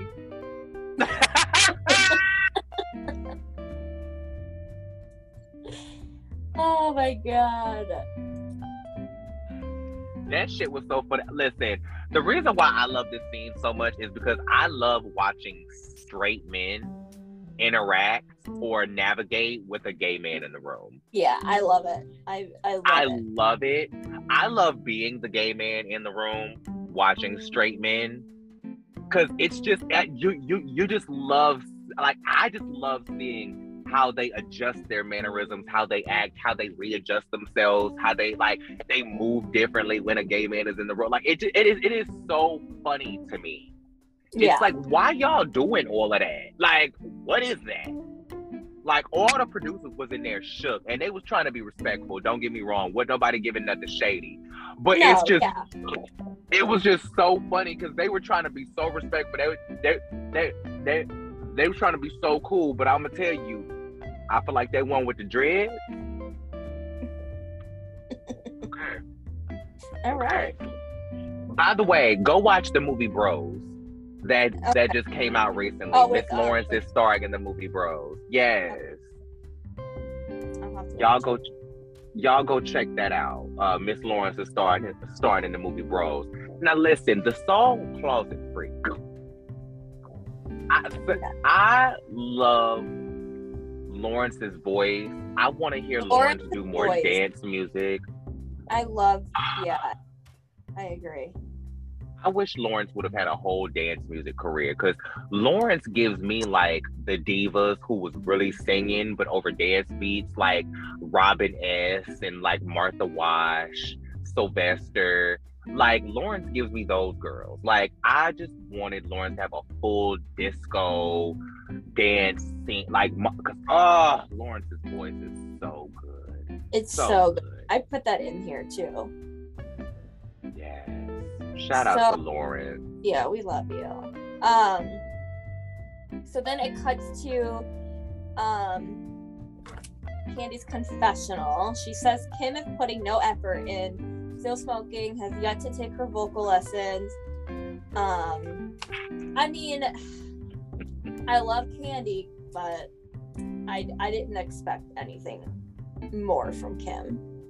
Yeah, I don't know what you expect from Kim. Like, and the way she says her and Lawrence are two different type of artists. Yep. You know, Kim ain't been working out. She ain't been smoking her cigarettes. She ain't been doing that. And like, she's giving Lawrence all of this praise compared to Kim, who ain't doing shit. Exactly. I didn't like that. Like, I was like, Lawrence is actually singing. Like, Lawrence actually, as Candace would say, the vocals are clean. Okay? I agree. I didn't like the way that you were hyping Lawrence up off of the back of Kim not doing shit. Right. It was like its own praise. Yeah, like let that boy have his moment in his last season, Chanel. So Candy tells Lawrence that Kim told her she doesn't like the new song that she wrote. And he told me that. What? Yeah, she told me that. Yeah, exactly. That's exactly what I was just about to say. This is exactly what literally I just had it written down. Exactly. I was like, oh, all right. Candy goes, he told you that? Is that the first time we hear that? Who said that? She told you that? I was like, whoa. How did it become season 9 all of a sudden? So Candy's upset because Kim is telling people that and says she doesn't like to track, and then Candy goes, and she could find someone to make her next one. Kim Shout out and to Laura, DJ Tracy. And then exactly what you said about Kim and Candy and comparing the two, Kim and Lawrence. Yeah. It was just funny to me because she was just like I get where Candy was coming from, but because like this just happened on Love and Hip Hop Atlanta, where Spice did a song with Carly Red, and then Carly Red was out here playing the demo before it was finished and all of this stuff. And you know, as somebody who does music, like I've made music before, you don't necessarily want your music out before it's finished or before it's to a point where you are comfortable with people hearing it. She out here just too, though. Like, she did it last season when I forgot who was in the car with her, but when she was playing the Sheree, song, when Sheree sat here and lied to that bitch dead to her face. And you said, first of all, why are you sitting in a parking lot with a full glass of wine and a cigarette? Why do you have a full wine glass in a car? Like, what is going on with that? First of all, a stemmed wine glass. Let me be specific. A stemmed wine glass in a car. She's sitting there smoking a cigarette with a stemmed wine glass in a parking lot, hemming and hawing, and Sheree sitting there bullshitting, talking about, I never knew she had so much talent. What bitch talent? Jesus. Listen, I think we talked about this. And I was like, that's how you knew Sheree was a fucking liar right there. Yeah, right there. I remember when you sent me that clip on Instagram. Shout out to our DMs. I remember when you sent me that shit on Instagram, and I was like, that's how you knew Sheree was a fucking liar right there. So this one part, so when Candy was talking about Lawrence and Kim, so she said that they're two totally different artists. Kim just started really singing, and it's something she does just for fun, and you can tell. But for Lauren, it's something he's always wanted to do, and he's going to put more work into it. Lauren has the potential to be a real artist. Now, one thing I didn't like that Candy did in this scene. What? You know that thing that people do when, like, they're the person that's known for doing something, so when you come into it, they try to teach you everything like you don't know shit. Yeah. Like, Lawrence had to keep correcting her, like, yeah, I know that. Yeah, I know what that's called. Yeah. I was like, Candy, like, girl, like, people who don't even do music know that when you say you're gonna burn a scratch, that means you're gonna burn a CD. Now, mind you, to hear somebody say burn a CD, that was like, whoa. I will, like, guarantee I love the 2000s. If I were to go up to my 14-year-old right now and be like, hey, Aiden, you want me to burn you a CD? I'm like, what? What is a CD? What do you burn? I guarantee you, if I gave my 8-year-old daughter a burned CD, she would be like, first of all, she would ask, why isn't it hot? Because it's not on fire. And then she would ask me, what am I supposed to do with this? Yeah. She would be like, what do I do with this? Throw it like a frisbee. I guarantee you, she would try that, and then I would be like, girl, throw another thing in my damn house. Anyway. Girl, that just took me out. Yeah. So then it cuts to Cynthia getting ideas for a wedding dress to send to her stylist, since buying off the rack is fashion suicide for a supermodel. Which, I mean, what surprised me, and mind you, I ain't never been no supermodel, but I've walked the runway or two. Okay. Listen, I've lived many lives and I have many skills. But I was surprised that she didn't have one of the designers that she's worked for making her a dress. Like, is that what's going on here? Because she was like, she's gonna send it to her stylist. I was like, so what the stylist gonna do with it? Like, that's what I couldn't figure. I don't know if, like, the stylist was working with the actual, like, but I don't know. Like, I was like, does your stylist sew? I was like, well, what's going on? What's your stylist gonna do? Right. I was confused too. She looks so beautiful. She does. Cynthia looks fresh off the motherfucking runway. She was oozing fashion. She looked like a model. She was moving like a model. Cynthia was talking like a model. She just spoke fashion. Like, Cynthia just walked on and just gave model. Yeah. Model. I loved her. Love Cynthia. I do. So I want to talk about the next little thing that happened. So Cynthia told her mom and Mal how she doesn't want to be stuck. Says she felt like her mom was stuck because she was in an abusive relationship with her stepdad. Cynthia's mom says she was stuck because he was the income. And then Cynthia brings up, she says one moment she remembers is she walked in on her stepdad abusing her mom, and Cynthia attacked him and he kicked her out of the house. Cynthia explains how she remembers telling herself that she never wants to be what did I freaking put here? She never wants to be, I don't know what the hell. Controlled. Probably. Named. It looks like it says named, but like, why the hell would I put that? My question here is, when he kicked her out, like, did Cynthia's mom, like, do anything? I'm assuming not. You see, there was no reaction to that. Like, there was no. It was like, you just kicked me out. Like, it was like, what does that mean? Like, yeah. What does that mean?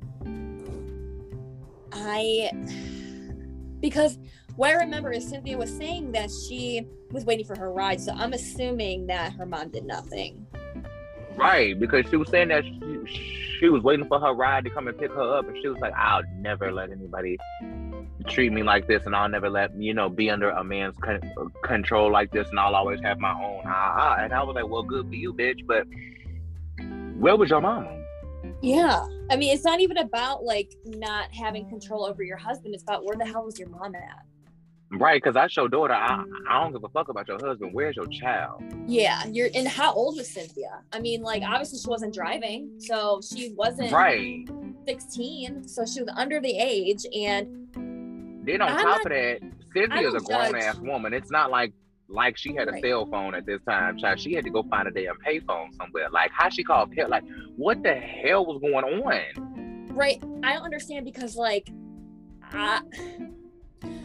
I don't like to judge people's situations, but, like, this isn't okay. Like, I just don't understand, like, why this wasn't, like, talked about more, because it really fucking pissed me off. Like, why weren't you getting your fucking daughter? Listen, as somebody who will forever question their mother's parenting skills based on the relationship that I had with my mother, yeah, I understood everything that you're saying. I understood everything that Cynthia was saying. And it made perfect sense to me why she was panicking. Yeah. It made perfect fucking sense to me why she was panicking. I kind of went through the same thing with my husband. Like, we had went through our things in our relationship before we got married. But because I had such deep abandonment issues, I kind of amplified regular relationship issues into major problems, and so it made the struggle for us to get to a point where we even wanted to get married kind of a lot more difficult, because I understand, I just couldn't trust, right? So I get like, it made sense, but I feel like she's never had that conversation with Peter. I agree. I truly feel like she's never had that conversation. And, like, obviously, like, she had the relationship with Peter and then with Mike, and she's been engaged so many times. It's like, obviously, like, you see why. You know what I mean? Not that many, but close. Like, she was engaged quite a few times. It's been a few. But I agree. It's been a few. Cynthia can get a ring. She said she never wants to be in a relationship like that. Cynthia said, my mom's whole philosophy was, when you get married, that your husband takes care of you. I will never let a man have that control over me. I will always be in a position to be able to make my own decisions and make my own money. And I think that is what's driven me,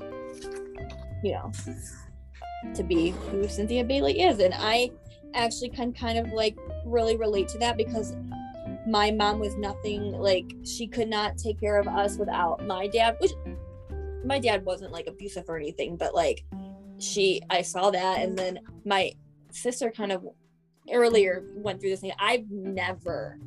That's something I could always say, I've never relied on a man. Like, if my husband were to leave me tomorrow, I'd struggle, but I'd be okay. Like, I've never been in a situation where, like, my husband, like, my husband's, like, the first actual person I was with. I've only been in really, like, 2 serious relationships, like my husband and then my son's sperm donor. Like, my husband's a very good provider.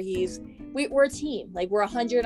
Like, we both put 100% into our relationship, and that's why it's worked as long as it has. And, like, with my son's sperm donor, he never financially took care of my son, physically took care of my son, mentally took care of my son. I've always been the breadwinner for my child up until I met my husband, and I can see, like, and I want to raise both my kids like that. Right. Like, obviously, if you want to be in a relationship and you want to be a stay-at-home mom, that's fine. Have a backup plan, though. Have something to fall back on.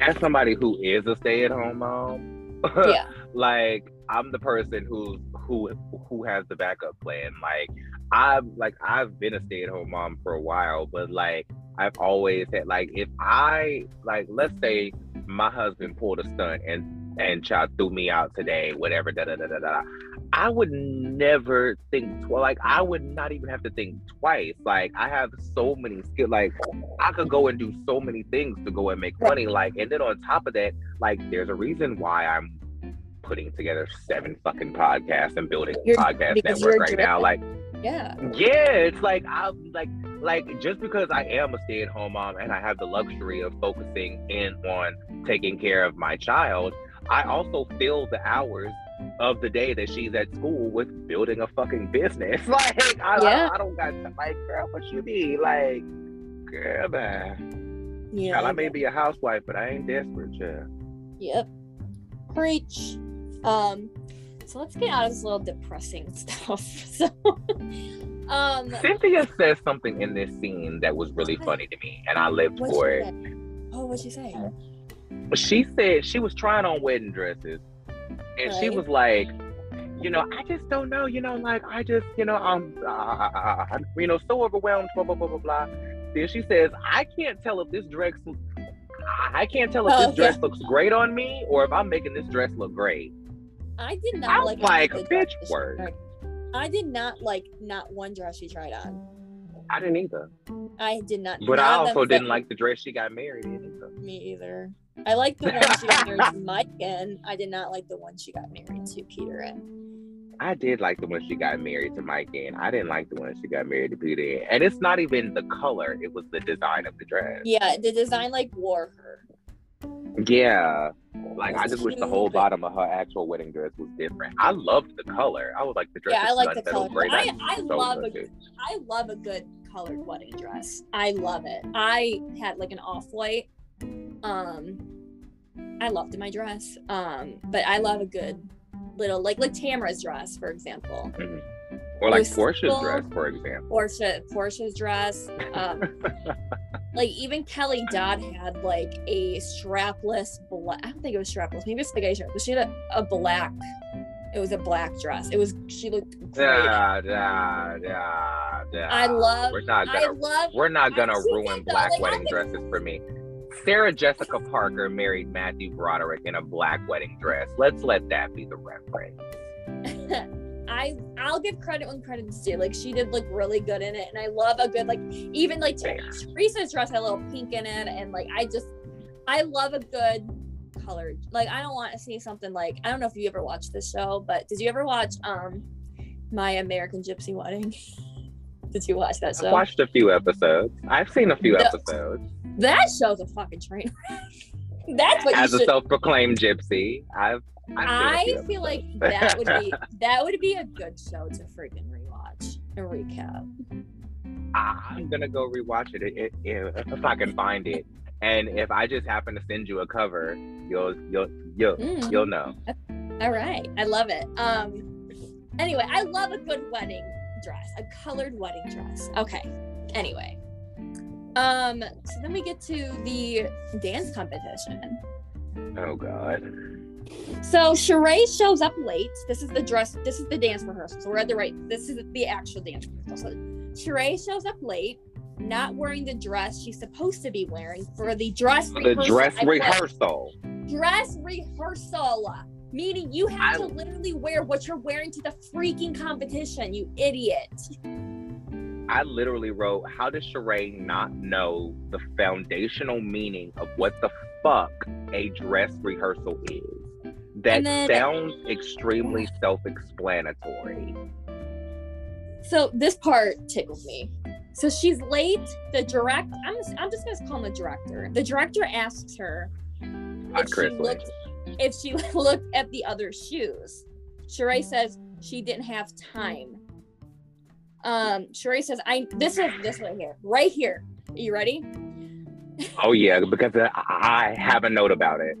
I know it's for a charity, but I'm a mother, an actress. This is a lot. When the fuck were you an actress? I'm sorry, I didn't even let you finish that. I'm sorry, but I couldn't hold it no longer. That shit sent me to the moon.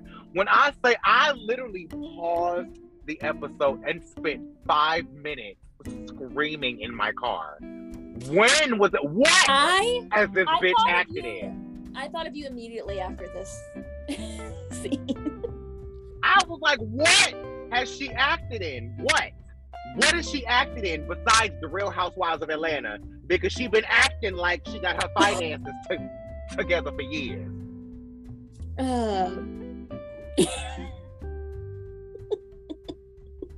Pull up Sheree's IMDb page.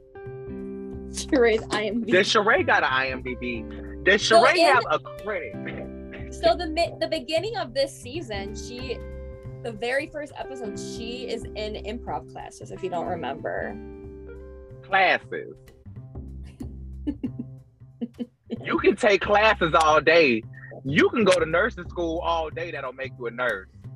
You can go to law school all day. That don't make you goddamn a lawyer. The fuck that mean? You know what's so funny? I was looking up Sheree on Google, and she said the question was, "What is Sheree Whitfield famous for?" It says Sheree Whitfield is best known for her appearances in the popular reality show.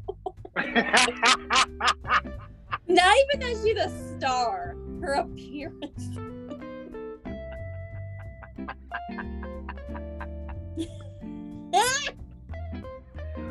Her appearances. Yo, that is so specifically worded.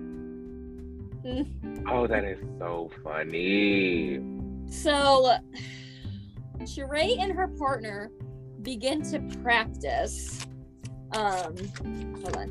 The director is watching and says, "What the hell is she doing? I told her to look up. She's not looking up. She thinks she's gonna be a princess. I don't believe it." Reading. And they show baby Reading Croy. her. They show baby Croy. Listen, Croy, Croy do got a fat ass. I couldn't really tell because he was wearing black, and he was moving. Croy do got a fat ass. Like Croy's looks have not. I had caught the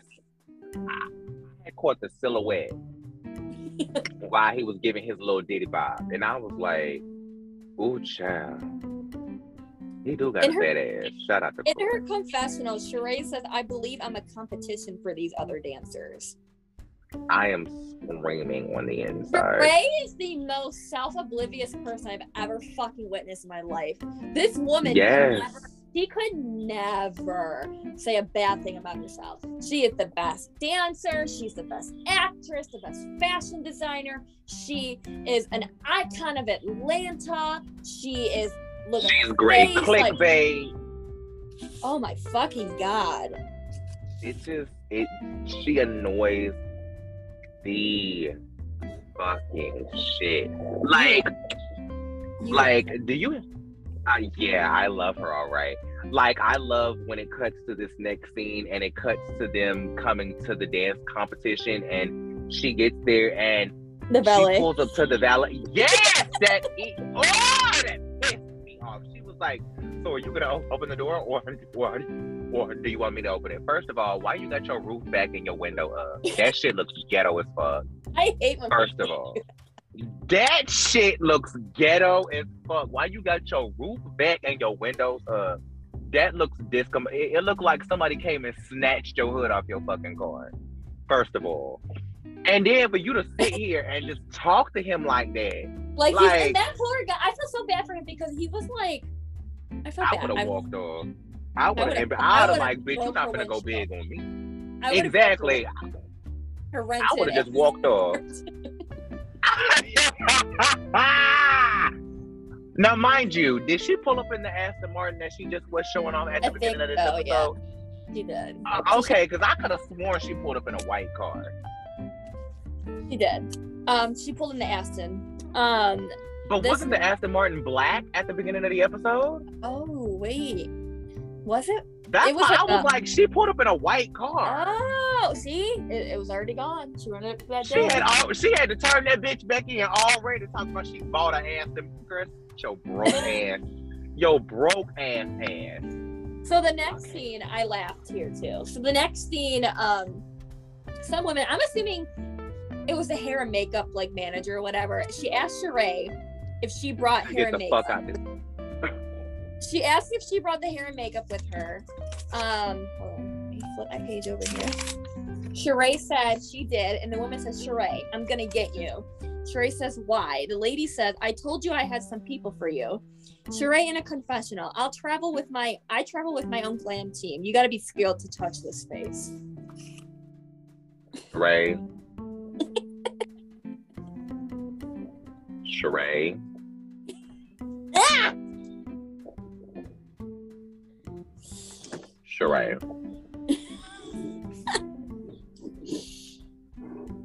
Ain't even gonna go off on you, but all I'm gonna say, I don't know whose face you think you have. You ain't got nothing special, boo. Okay, listen, Lawrence took me the fuck out, but I guess Lawrence took me the fuck out when Lawrence walked in and was like, "Hey, girl, you dancing today?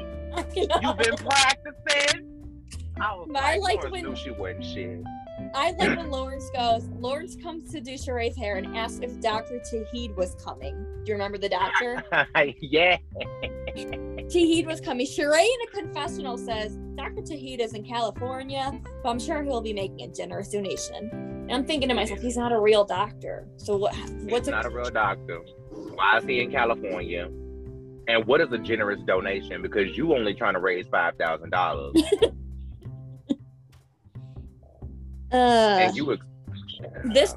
This next part took me out. So Sheree's dance partner, I think his name was Derek, comes up to see Sheree. Lawrence says, "Are you gonna give me dance lessons?" And then Sheree's dance partner goes, "Yes, sir." And then Lawrence goes, "Sir."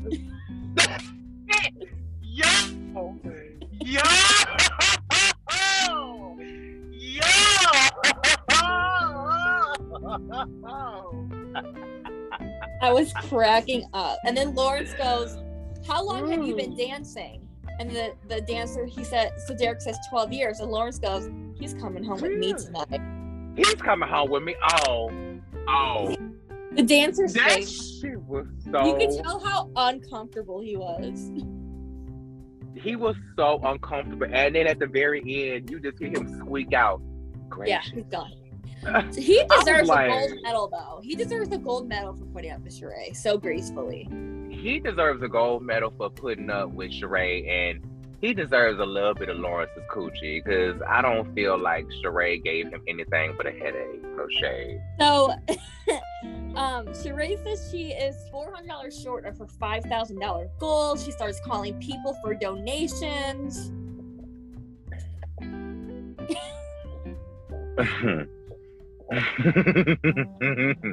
You ain't shit for Paul. Why didn't she donate? Why didn't she donate? Because she has no money. You see, she done already turned the Aston Martin back in. We didn't made it through the fucking episode. Mind you, what took me out was Candy, and I think you were just about to say it. Go ahead. I was literally just about to say. So Candy's confession, she goes, "I'm coming to Sheree's charity event, but I'm shocked she didn't ask me for a donation."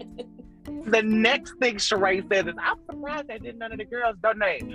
Or no, she said that right before that, and then Candy was like, "Well, I'm coming to Sheree's charity event. I'm surprised she didn't ask me for a donation." And I literally wrote, Candy probably would have gave you the $5,000 right there. Yep. No shade. Depending on the charity, she would have at least gave you $1,000. Because Candy gives to charity. Oh yeah, she even says it later on. This next scene, OMG. So a lady with a clipboard. A lady with a clipboard. That's what I'm calling her, lady with the clipboard. We do need this room now. So restroom is downstairs. That's where you'll change. Sheree says, "Sheree, I'm being kicked out." Lady goes, "You are being kicked out. I'm being kicked out. And I'm kicking you out." I'm saying, wait a fucking minute. This lady did not get a fuck. She did not care. That lady is not having it. She said, "You're being kicked out and I'm kicking you out." I said, God damn. Like, and then Sheree said, what am I supposed to do?" And then in her confession, she says, "They kicked me out of the room." How dare they? Well, bitch, you ain't paid for it. I know that for a fact. And then as Sheree and Lawrence were walking out, Sheree goes, "What kind of establishment is this?" I say, not what kind of establishment is this? Because Lawrence was looking so damn lost. I was like, what the fuck? That shit was so funny to me. Lawrence was looking so lost. So I was like, what you mean, put out? He was so lost, like a lost puppy. Like, Sheree's not helping him. That shit took me the entire fuck out. Oh my God, that shit was so funny. So Nene comes with Greg. Nene says, "Me and Greg are in a bad place, but it's easier for me to bring him as my date than to have everyone ask, 'Where's Greg? Why didn't he come tonight? Nene's How's he doing?'" wig in this comb, in this motherfucking confessional. With the purple shirt? No. Which one? Maybe it's later on in this scene. It's when she has this teal shirt on and she got her hair combed back. Yeah. When Nene thought she looked sexy with her hair pushed back. I be worried about Nene in some of these scenes with some of these wig choices. Like, I be wondering what the fuck Nene be on. And speaking of wigs, Peter likes Cynthia's wig at this function. He really liked it. He was getting excited. Do you like Cynthia's wig at this function? I did not like Cynthia's wig. I didn't either. I liked Nene's. Yes. I was like, what the fuck is this wig Cynthia got? Cynthia looked like she trying to be in disguise. Cynthia looked like she don't want nobody to know who she is. Like anime. Like that's kind of the vibe. She looked like she was in hiding. So Nene and Cynthia go to the bathroom and see Sheree. Nene ass so fucking stupid. So Nene said, "You're supposed to be the dancing stars of Atlanta, right?" So why would the Stars dressing room be the public restroom? I said, and the way she said restroom. Yeah. I said, why are you so So this next part, I'm gonna I quoted it word for word. So the next scene is the show starts. The first competitors are Croy and his dance partner, Kim. Kim said, "The football player's ass is amazing. I've never seen an ass like that on a white boy like that. You can bounce a quarter off of it. Unbelievable." Now, right before this, I think it was right before this, because Sheree was making excuses about some bullshit. And then it cuts to Nene randomly talking about Peter. Oh, yeah. I think that was after the Kim scene. Yeah, when Peter says, "I love you from Peter." I was so uncomfortable. Did you quote it? I quoted it word for word. I didn't quote it word for word, but I did have a thought about it. Now you can quote it and then I'll respond. Okay. So Nene says, "I love me some Peter. Darker the berry, sweeter the juice, honey. That's just how we like it. And Peter is dark. I happen to like men who have a lot of personality and men who are very real. Greg is not like that." I said, well, damn. That's how you feel. I said just simply this. Nene talking about Peter in season 3 gave Kenya talking about Apollo in season 5. Yes. Yep. I didn't like it. Not one bit. It was weird. I also really found the way Nene talked about Peter very weird. Yes. Like, it seemed like, do you want to fuck this man? Yeah. That's the vibe I'm getting. And for her to get so mad just a couple seasons later because somebody thought she was out here fucking Peter. Like, girl, we all thought you was fucking Peter. Peter thought you were fucking Peter. Peter thought you were fucking Peter. No shade. So Kim says they better give his ass a 10. But he was given a 9 by the judges.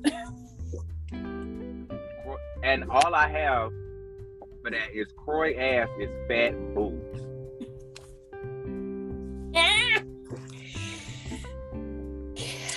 Kim and Candy have not talked since they talked about the track. Kim tells Candy she didn't mean to hurt her feelings. She just wanted to be honest with her and says she is going to take the voice lessons. Kim in her confessional says Candy is being really sensitive about this song. She's going to do, and that she's going to do the voice lessons because she's serious about her singing. I have a direct response to that. Please. What does Candy's song have to do with Kim needing vocal lessons? Because I literally write this down. I'm like, because Kim says that she doesn't know why Candy's being so sensitive about the song, but if she wants me to go take vocal lessons, I will. How do those two things have anything to do with each other? I don't even understand what the fuck she's talking about. I did not understand what she said. I was like, what does that mean? Like, what? What like, does that mean? Like, it has nothing to do with I don't know. Now, Candy said something in a confessional during this scene where she's talking about her and Kim, and she's like, do I want to be cool with her? Yeah. Do I want to this, that, and the third? Yeah. Do I want our kids to hang out? And it made me think, do you think that Ariana or Brielle have anything to do with Riley now? No. Oh, no. I don't need them. It also brings up, like, season 10 of, I don't know if it was 10. It was the season where Kim came back. Yeah, that was season 10. And Brielle came and texted, oh my God, Brent about wanting to come see him because he missed her and that they grew up together. You know damn well you didn't do that. You came over there to fucking be nosy, as what you did. Right. But I'm not trying to be mean, but look at Riley and look at Brielle and Ariana. Riley is she is successful. She's in school. She's gorgeous. She has her own business. Like, she's chill. She doesn't like fucking dress like half a hoochie. Like, she's not getting DUI. She out here interning, like, she out here in school. She in her third year at NYU. Like, it's like, while y'all ass out here trying to flounce around a reality show about being cut off, listen, I've said it 1, 2, 3, 4 times. This will be my 4th time saying it. Brielle and Ariana were not cut off by Kim and Croy. No. Brielle and Ariana were cut off by Bravo and the government. Facts. Okay? Cancel the damn show. We don't want it. We don't want it. We don't need it. Now, speaking of we don't need it, do you think Sheree really had one of the hardest routines? Because her ignorant ass got up here and said, I think I had one of the hardest routines. How the fuck would you know that? It wasn't. You can obviously tell. It was so freaking easy. Because they all said it. So right before there, I want to talk about this scene because I do have something to say about that. So the table is Lawrence, Peter, Cynthia, Nene, and Greg, Kim and Candy. They're told every vote is $1. The group asks each other how many votes should they all do as a group. They agree on 20. Candy says just 20. Nene said, don't do me like that. I said 50 and nobody wanted to do that. It's $20 per person. For the table, it was like $140. And Candy's confessional, she says they were being very cheap. If I'm going to someone's charity, I'm spending $500 to $1,000 at least. See, didn't I just say earlier, Candy would have gave you at least $1,000 right there. Yeah. See what I'm saying? Like, and you didn't even bother to ask Candy for a donation. Girl, you so damn stupid. And mind you, we'll get to that when it comes to the episode. The Sheree was disappointed in the ladies for only donating $20. She said she spent $1,500 on the table alone. I doubt that. I highly doubt that. So Sheree's turn to dance, and Kim says, "Because ain't this supposed to be your event? Why would you spend a table? Why would you? Right, my point. That was my point. Why would you spend $1,500 on a table for your friends?" She's a fucking liar. Probably $5. So Kim goes. So Sheree said she was disappointed. Blah blah blah. Sheree's turn to dance. Kim. I don't know what Sheree is doing in this competition. I don't know if she's ever danced on the stage, on a stage pole, or a pole, nothing. If it was me, I would be shitting a brick. Candy, this part was that shit was so funny to me. Kim is so shady. The next few notes that I have for this scene is just the lady's reaction. So Candy was yawning. Candy was yawning in a confessional. Kim's face. Nene was laughing all during her performance. That is exactly what I have written. Exactly. I have Kim said, I don't know if Sheree has ever danced on a stage, a pole, nothing. I literally spit my whole drink out. I literally spit my entire drink out when she said that. That shit was so funny. Then the next thing I have written is Candy yawning, Kim's face, Nene laughing. I was cracking up. And then they gave her all 9s.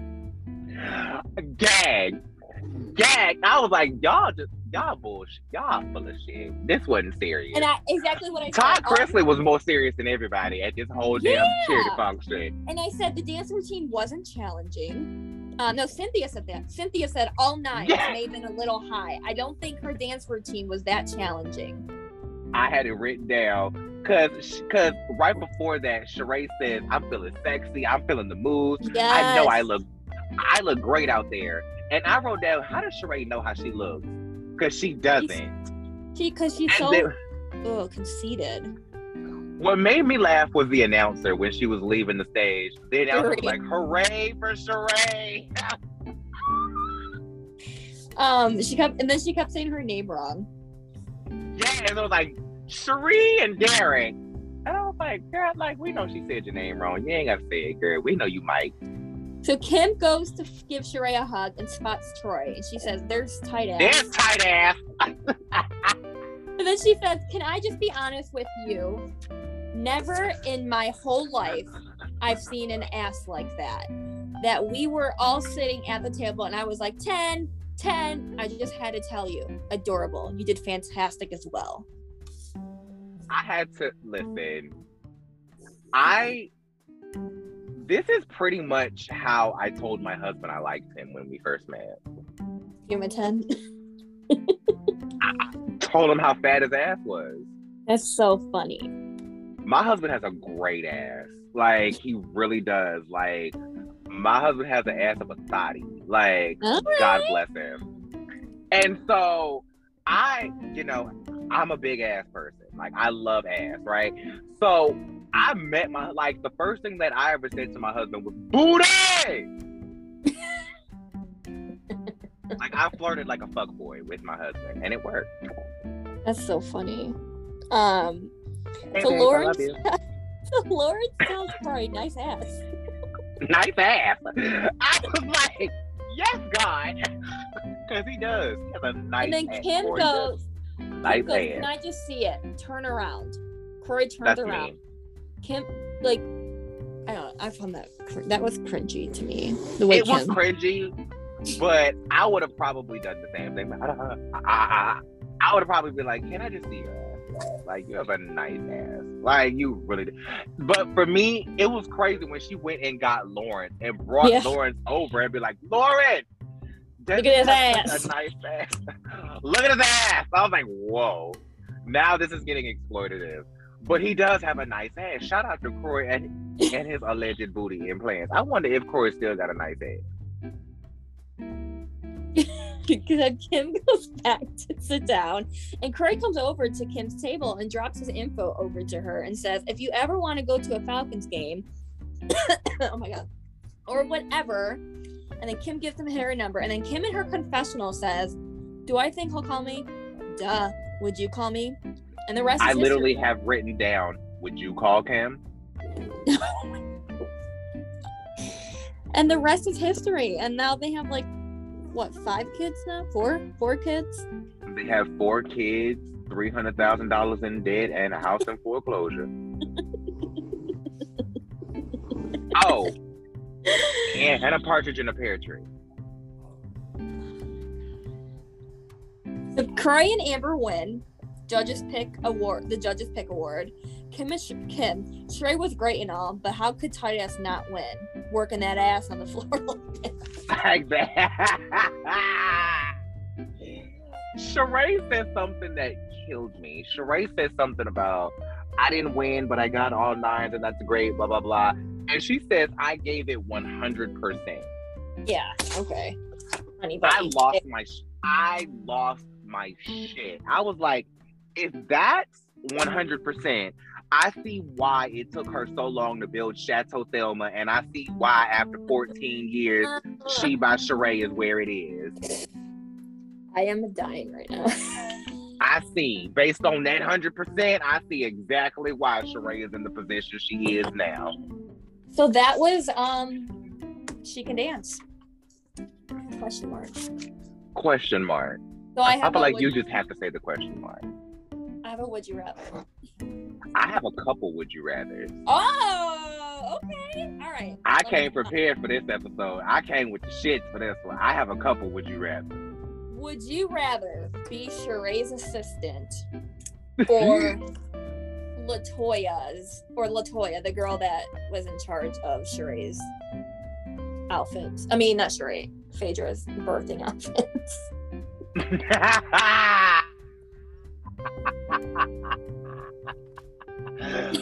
Woo! Oh, dude, Jesus! I would rather be Latoya. I figured. I would rather be Latoya because I would get great pleasure out of Phaedra. I'd be like, yeah, because I'd be like, listen, be I ain't gotta deal with you, but yes, like she'd be so fun. I ain't got to deal with you but for so long. Like, you getting ready to drop these children any day now because you lying, saying they fully developed, knowing your ass is 9.5 months pregnant. So I don't really got to fuck with you for too much longer. You getting ready to drop these children off any fucking minute now. Facts. All right, what was yours? Now I'll start with the third one because my third one starts off with a would you rather be Sheree's assistant too. Okay. Would you rather be Sheree's assistant or Kim's accountant? Oh my god. Oh my god. Well, as said, as of right now, what's funny is I'm actually an accountant. And I hate my job. So I love that for you. I'm gonna be Sheree's assistant and put her in her fucking place. And just say, hey, Cairo. Hey, Cairo. Right. Okay. Would you rather wait for Sheree to pay you or have Kim sing your lyrics? Well, if I was waiting for Sheree, I'd never get paid. So I'm going to go with Kim. Hey! That part. Now, my last one. Would you rather marry Cynthia or have a baby with Phaedra? Have a baby? No, I'd marry Cynthia. You got I thought about it. No, I'm gonna marry Cynthia. Oh, that's too funny to me. That is so funny. Oh my word. All right. Well, that was a lot. That was a lot. That was a lot. Jesus Christ. 9 I think I probably did have of notes. I was just about to say, I think I matched you in 9 pages of notes on that one because that was so much in that episode. Lord have mercy. Let's breeze through this red pill real quick because it's really just conspiracy theories about how the hell Kim got her house together. Okay, go for it. How you think Kim got the $300,000? You mean for the loan? Yeah, like she claims she's still in her house, everything is paid, da da da da da. These people are haters, even though it's public record and there's paperwork filed that she didn't. She also said that she'll leave when she feels like it. Right. So I'm like, but if this is a lie and we're haters, yeah, then why would you leave? Didn't get kicked out your shit, then why would you leave? So back to my original question, is Kim squatting? Kim called Big Papa. And Kim looked the other way, and Kroy looked the other way. And he said, do what you have to do. I won't look. Speaking of, what does Kroy do now? He tried to take pictures of his kids. I'm sorry, that was bad. Well, I mean, listen, I watched a few minutes of Kim Zolciak Bierman's live recently, and Corey was sitting there looking like he was holding the phone and asking her questions. Okay, I mean, he's a very good husband. I will tell you that. But I feel like Corey's a stay-at-home dad, which is fine. There's nothing wrong with it. But I feel like he takes care of the kids while she does her businesses. Nothing wrong with that. But why the hell is your stay-at-home ass not after a football career? You don't have at least $300,000 in the bank. Because Kim probably spent it all on lips. Where do you think it came from?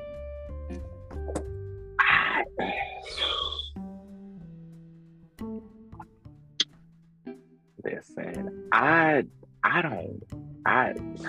have no fucking idea. Because I think Big Papa. Do you really think Big Papa would give her and her husband money now? Yes. Okay, well, fair. Big Papa gave it to her. I'm so bad. That's fair. Listen, if you think that, I'll go with it, because I can't think of a better place she got it from. Are you ready to fuck, marry, and kill? Yes, absolutely. All right. So we did fuck, marry, kill 3 each for husbands and wives. Do you want me to go first? Sure. For you. Okay, so fuck, marry, kill. We'll start. Do you want to start with the wives or the husbands? You pick. Let's start with the wives. All right. So who do you want to fuck, marry? Now, there's 2 ways we could do this. We can do one name at a time, and then as we do the name, you pick if you would rather fuck, marry, kill, which I feel like that would be more fun. Or I'll just give you 3 names, and then you tell me what you want to do with them. We can do the first one. I like that one too. I think it was fun. All right, you ready? Yeah, let's go. Crystal. Crystal Kogmenko? Yep. Oh God. Kill. All right. Erica. Kill. You have to do fuck, marry, kill. Like you have to. Sorry. Who you fuck and who you marry? I'm killing all these bitches. All right. Sorry. I'd fuck Erica. Okay. So that means you're marrying Sheree.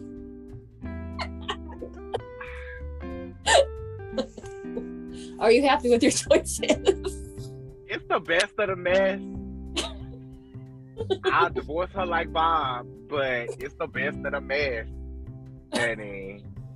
I'll just say I got trapped at damn Married at First Sight. All right, you ready for husbands? Yeah. Okay. Ray Huger.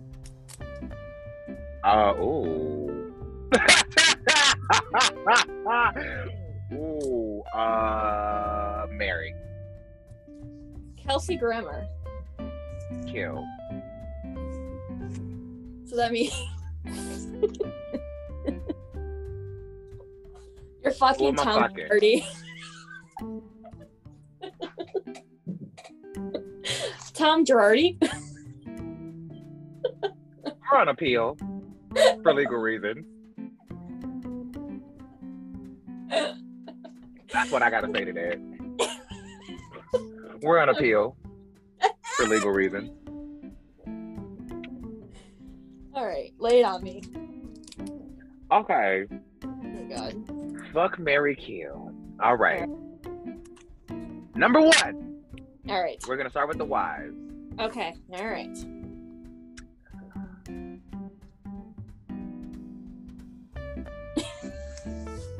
Giselle Bryant. I'd fuck Giselle. I'm gonna fuck Giselle. I feel like she'd be fun. Okay, you're gonna fuck Giselle. Okay. Okay. All right. Next on the list is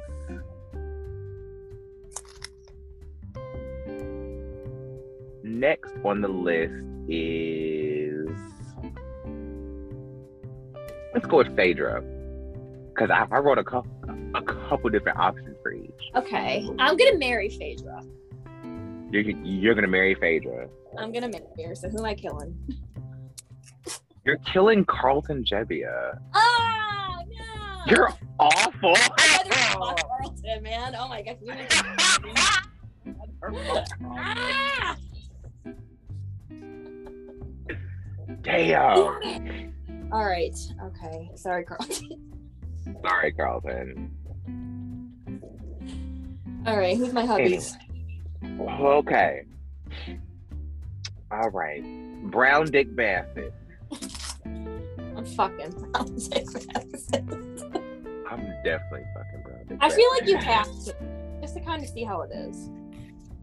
I want to see what that brown dick hitting for. No shade. I want to see what that brown dick hitting for, because he looked like he got some John B. dick. For all the girls that listen to R&B and y'all know who John B. is, you'll understand why I made that reference. Anyway, okay, so you gonna fuck Brown Dick Bassett? Okay. Dr. Dubrow. I'm marrying Dr. Dubrow. Dr. Dubrow. You're marrying Dr. Dubrow. I love her.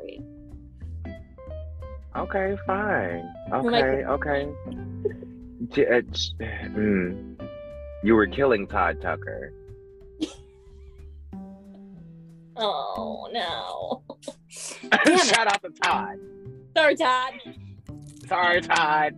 We love you, Todd. This is great. Yeah. Oh my God. I love Christ everything. almighty. We love all y'all. No shade. Yeah. Except Do you have any random tangents that you want to go on? I think I did. Didn't I? Hold on. Let me go through my little messages.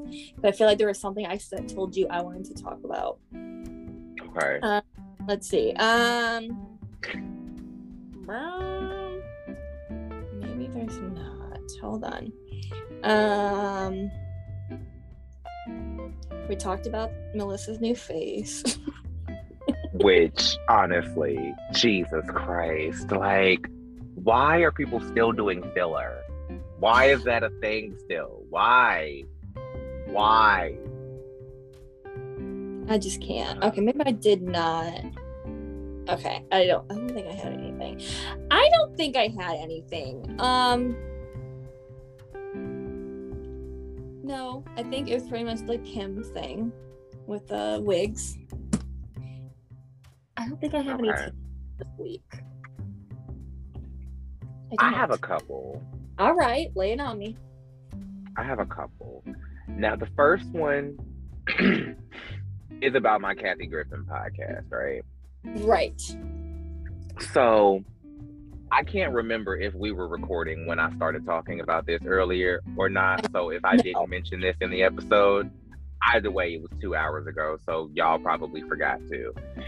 I'm supposed to be doing a Kathy Griffin podcast, right? Called Sean Ellis Rogers is Not Kathy Griffin. Named after one of Kathy Griffin's stand-up specials, Kathy Griffin is Not Nicole Kidman. Right? Okay. And basically the whole point of this podcast is I just wanted to give Kathy Griffin her flowers because, you know, I do a lot of reality shows about reality TV, or I do a lot of podcasts about reality TV, right? Okay. And I feel like her TV show, My Life on the D List, was one of the most, if not the most iconic reality show that has ever been on television. I loved it. I stan her reality show. So basically my plan was to go back and watch all 6 seasons of My Life on the D List and just talk about like how iconic this reality show was, and like how we actually got a full-blown reality show with no fourth wall. Like, we had 6 seasons of a reality show on Bravo, mind you, with no fourth wall. Mm-hmm. Right. Iconic. Like, it was just just the show itself is just so iconic, right? And then I wanted to go back and watch all of her 23, 24 stand-up specials. She has a Guinness World Record catalog of stand-up specials. She has the most televised stand-up specials of any comic, male, female, living or dead. And I wanted to watch all of them and just like go back and reminisce about all of the moments in pop culture that she was talking about and how I was living through all of this stuff that she was talking about. Now, mind you, there's one comedy special that she did back in the late 90s. That was her first comedy special. I don't really remember what was going on back then. But most of her stand-up specials, I was, actively paying attention to pop culture in real time. So I want to go back and reminisce about pop culture and like what was going on at that point, right? Right. All of that sounds lovely. Until today, as I go to record the first episode of said Kathy Griffin dedication podcast, Sean Ellis Rogers is not Kathy Griffin. I am listening to Kathy Griffin on Ross Matthews' podcast. Hello, Ross. And I promise you, I am not joking. I'm not making this up. I'm not exaggerating this for the podcast. As I am typing Kathy Griffin an email asking her to be on my show, I am literally typing the email to her. I am listening to her on this podcast and I hear her say, "So I'm thinking about doing a podcast with my original assistant, Jessica, where we go back and recap D-List." That, twice has happened to us.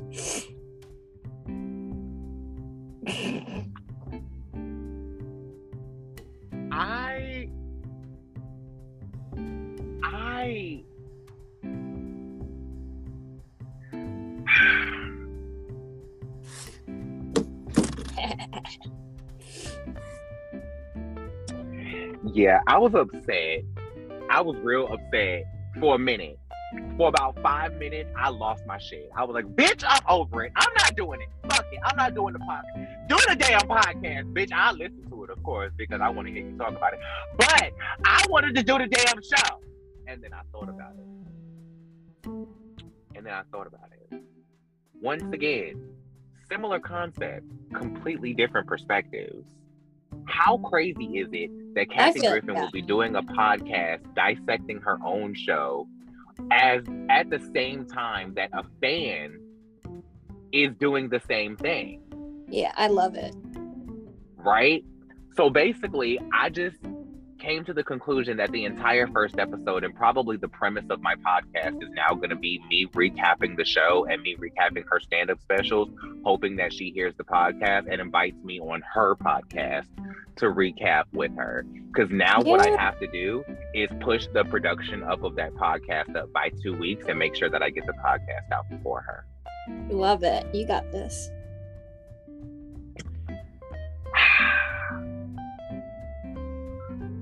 Hence why I was slightly frazzled coming into this episode. I was like, God fucking damn it. But, however, it did get my creative wheels turning, right? Okay. And it inspired me to kind of come up with 2 new podcasts that I want to do as well, right? Right. And how this happened was, and I'm not going to go into specifics and details about this, but I will say that I was planning on pitching a podcast to a network, right? Yeah. And as I was creating the pitch, I was like, but why would I do that when I'm building my own network? Right? Right. Like, I'm literally going to register the LLC next month, right? Or this coming month, right? Okay. So I'm like, why would I, like, and so I spent like 30 minutes coming up with new ideas to pitch to this network so that I could save all the good ideas that I wanted to do for myself. And then eventually I just gave up. But because of that, and because of this whole Kathy Griffin thing, it made me come up with 2 new podcasts, right? So one I'm going to do, it's called Back to Black Throwbacks, right? And what this show is going to be, it's going to be me going back and watching classic episodes of Black sitcoms and talking about the greatness of the representation that I had the privilege of growing up with in television. Because I grew up around me seeing a lot of Black people saying that they didn't have representation on TV, and that they didn't see themselves on TV. And I grew up with the complete opposite experience. I grew up with a plethora of Black television shows, ones that were happening as I was growing up, and then like the classic TV shows like The Jeffersons, Sanford and Son, like just all of those shows. Even up to like, there's so many, like, you have to see the cover of the podcast, because I created the cover today, and what the cover is it's a collage of my face in front of a collage of the cast of like 28 different Black-led sitcoms, right? Yeah. And it's just like this collage of all these cast photos of all of these sitcoms and all of these TV shows, and it's just me in front of it. It's so many shows that I want to go back and talk about. And so each season is going to be themed, right? So the first season is going to be all pilots. So I'm going to go back and watch the first episode of all of my favorite Black sitcoms. And then there's going to be a season 2 and then a season 3, but I'm not going to dive all those plans out. But it led me to create that show, right? So I'm starting that tomorrow. And then there's another. I'm doing what I can. Thank you. I'm doing what I can. I'm just trying to, keep the train moving. But then there's another one that I'm doing called The Culture of Comedy, where I'm going to go back and watch classic stand-up specials, listen to classic comedy albums, and just talk about like comedy, where these specials were, what they were talking about, talk about what was going on in the atmosphere and like culture at that time when they put out these specials, what life was like, what inspired these specials, and just kind of dissect like how these comedy specials kind of changed the landscape of comedy, or like what they contributed to the space of comedy. So it's going to be me just talking about comedy specials, talking about comedy albums that have stuck out to me, that are legendary, that are iconic, and just kind of like dissecting the comedy world through the specials that we've been watching over the past 50, 60 years, maybe. Okay, I love it. It's going to be fun. So out of chaos comes creativity. Yes. So now I am spread thin as possible.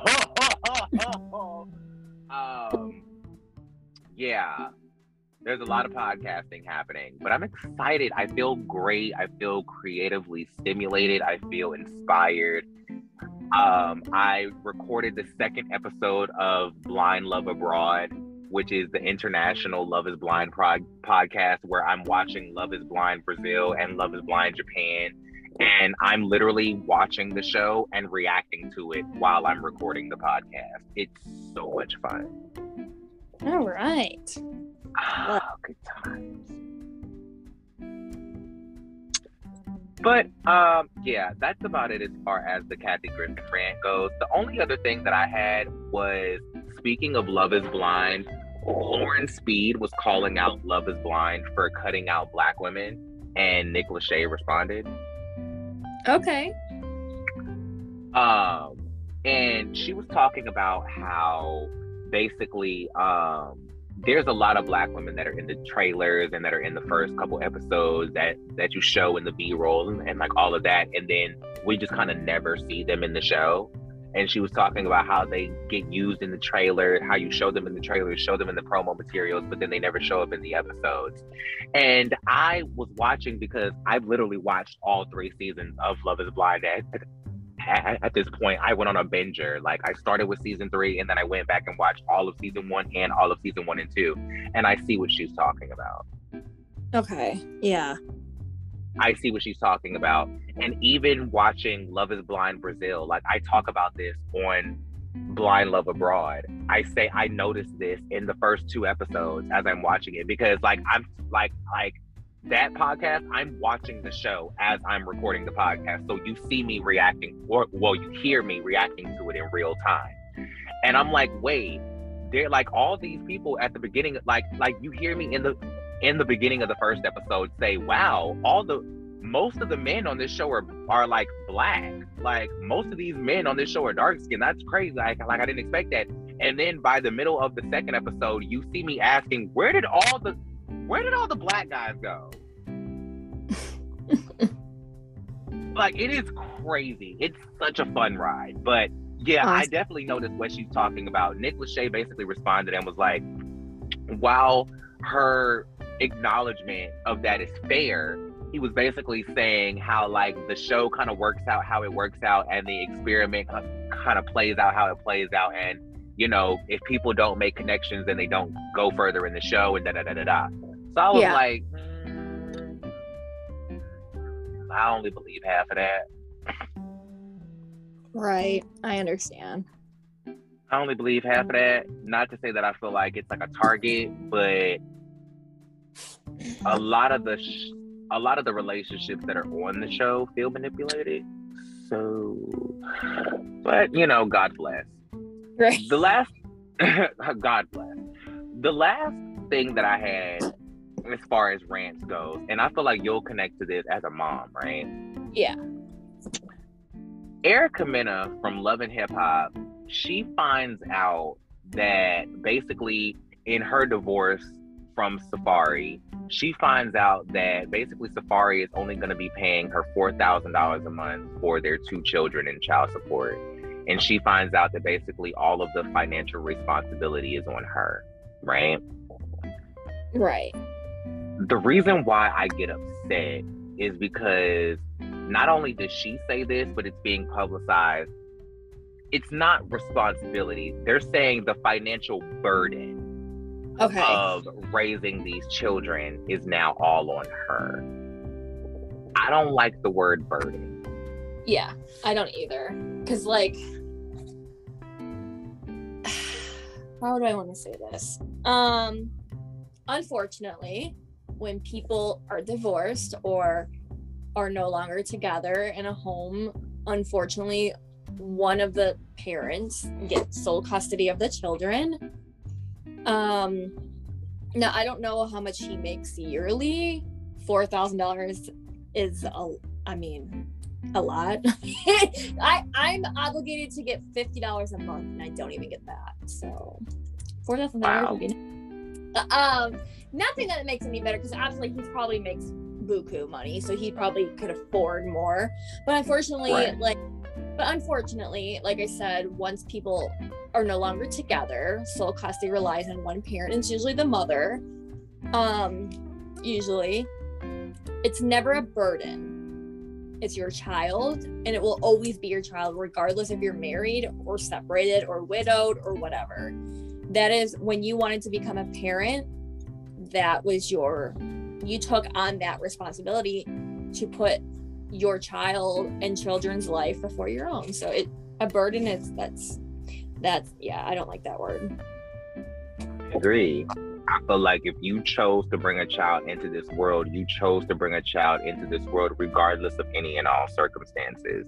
A burden to me is like, you know, your boss is randomly going on vacation for 2 weeks and it's a burden that you have to do all of his work. That's a burden. A burden taking care of your children, nothing. None of that is a thing. Right. And I just feel like if you choose to bring a child into this world, you need to consider the possibility that you may be raising this child alone, that this child may have a handicap, that this child may, you know, something may happen to this child. Like I don't like the word burden. Yep, I hate it. Especially as somebody who was raised to be made to feel like they were a burden. I don't like that. And a child should never be like, parenting and burden should never be in the same sentence. Right. Like no child should ever feel like they're a fucking burden. You can use burden into parenting, like, hey, you know, my child decided to tell me at 8:00 the night before a project is due that they need all these supplies from the store. It's a burden that I now have to rush to Walmart at 7:59. Yeah, to get these things for a big project that's due. That's a burden. But to say that the financial or the physical burden is set on me to be a parent, I don't like that. I agree. Yeah, I agree. Like, I don't like that at all. And it's said, and that word is used a lot when it comes to shit like that. Like, it's once the parents break up, all of a sudden these kids just become a burden. Like these kids, like taking care. Oh, it's just these kids. Oh, it's just these kids. But then when y'all are together, all of a sudden the kids are the priority. They're these precious gifts and these precious angels. But then all of a sudden it's like, once y'all break up, they're these things that I have to take care of. Like, that shit like that really bothers me. Shit like that really fucking bothers me. And I want to say that and say, I'm not taking away from the validity of her feelings. Right. I'm not saying that she doesn't have a right to feel the way that she feels. I just specifically have an issue with her using the word burden when it comes to children that she decided to bring into this world. Yes. Like, your children didn't ask to be here at the end of the day. Like, you brought them into this world. They didn't come here on their own. They didn't just show up one day with a fucking suitcase. I agree. Yep. I just don't like that. But that was all. That was all I had. I don't have anything. I do not at least. Well, I think we've given the children enough, child. I think this is probably our longest episode yet. Yeah, I don't even know where we're going. Well, next week we won't be here because of the holiday, and there wasn't really any other. Next week is Thanksgiving, so we're gonna leave y'all alone. I don't celebrate Thanksgiving, but I'm gonna let y'all have a day of peace, and I'm gonna go mind my book. I don't know where we're going the following week, but I will let you know. So it'll be a surprise. It will be a surprise. I love that. So stay tuned and see where we go next. Yes. Not sure yet, but we'll let you know. We will let you know. Until then, make sure you're subscribed. Make sure you are following the podcast at housewiveshistory.ms. Make sure you are following the both of us at Real Housewives in Healing and at Sean Ellis Rogers. Make sure you follow me at Real Reality Realness, which may or may not be changing in the very near future. It won't be changing by the time this podcast comes out tomorrow. But the Instagram page, Real Reality Realness, may be changing to the name of... Well, anyway, it may be changing soon because... Yeah, we'll let you know. Because it's probably going to become a hub for all of the podcasts that I'm working on versus just the page for that specific show. So I'm not going to tell you what the name of it is going to be until I get it on paperwork. But stay tuned. Stay tuned. Yes. So we love you guys. Thank you so much for listening. We will see you guys later. Behave yourselves. Happy Thanksgiving. Thanksgiving. Bye. Later. Bye.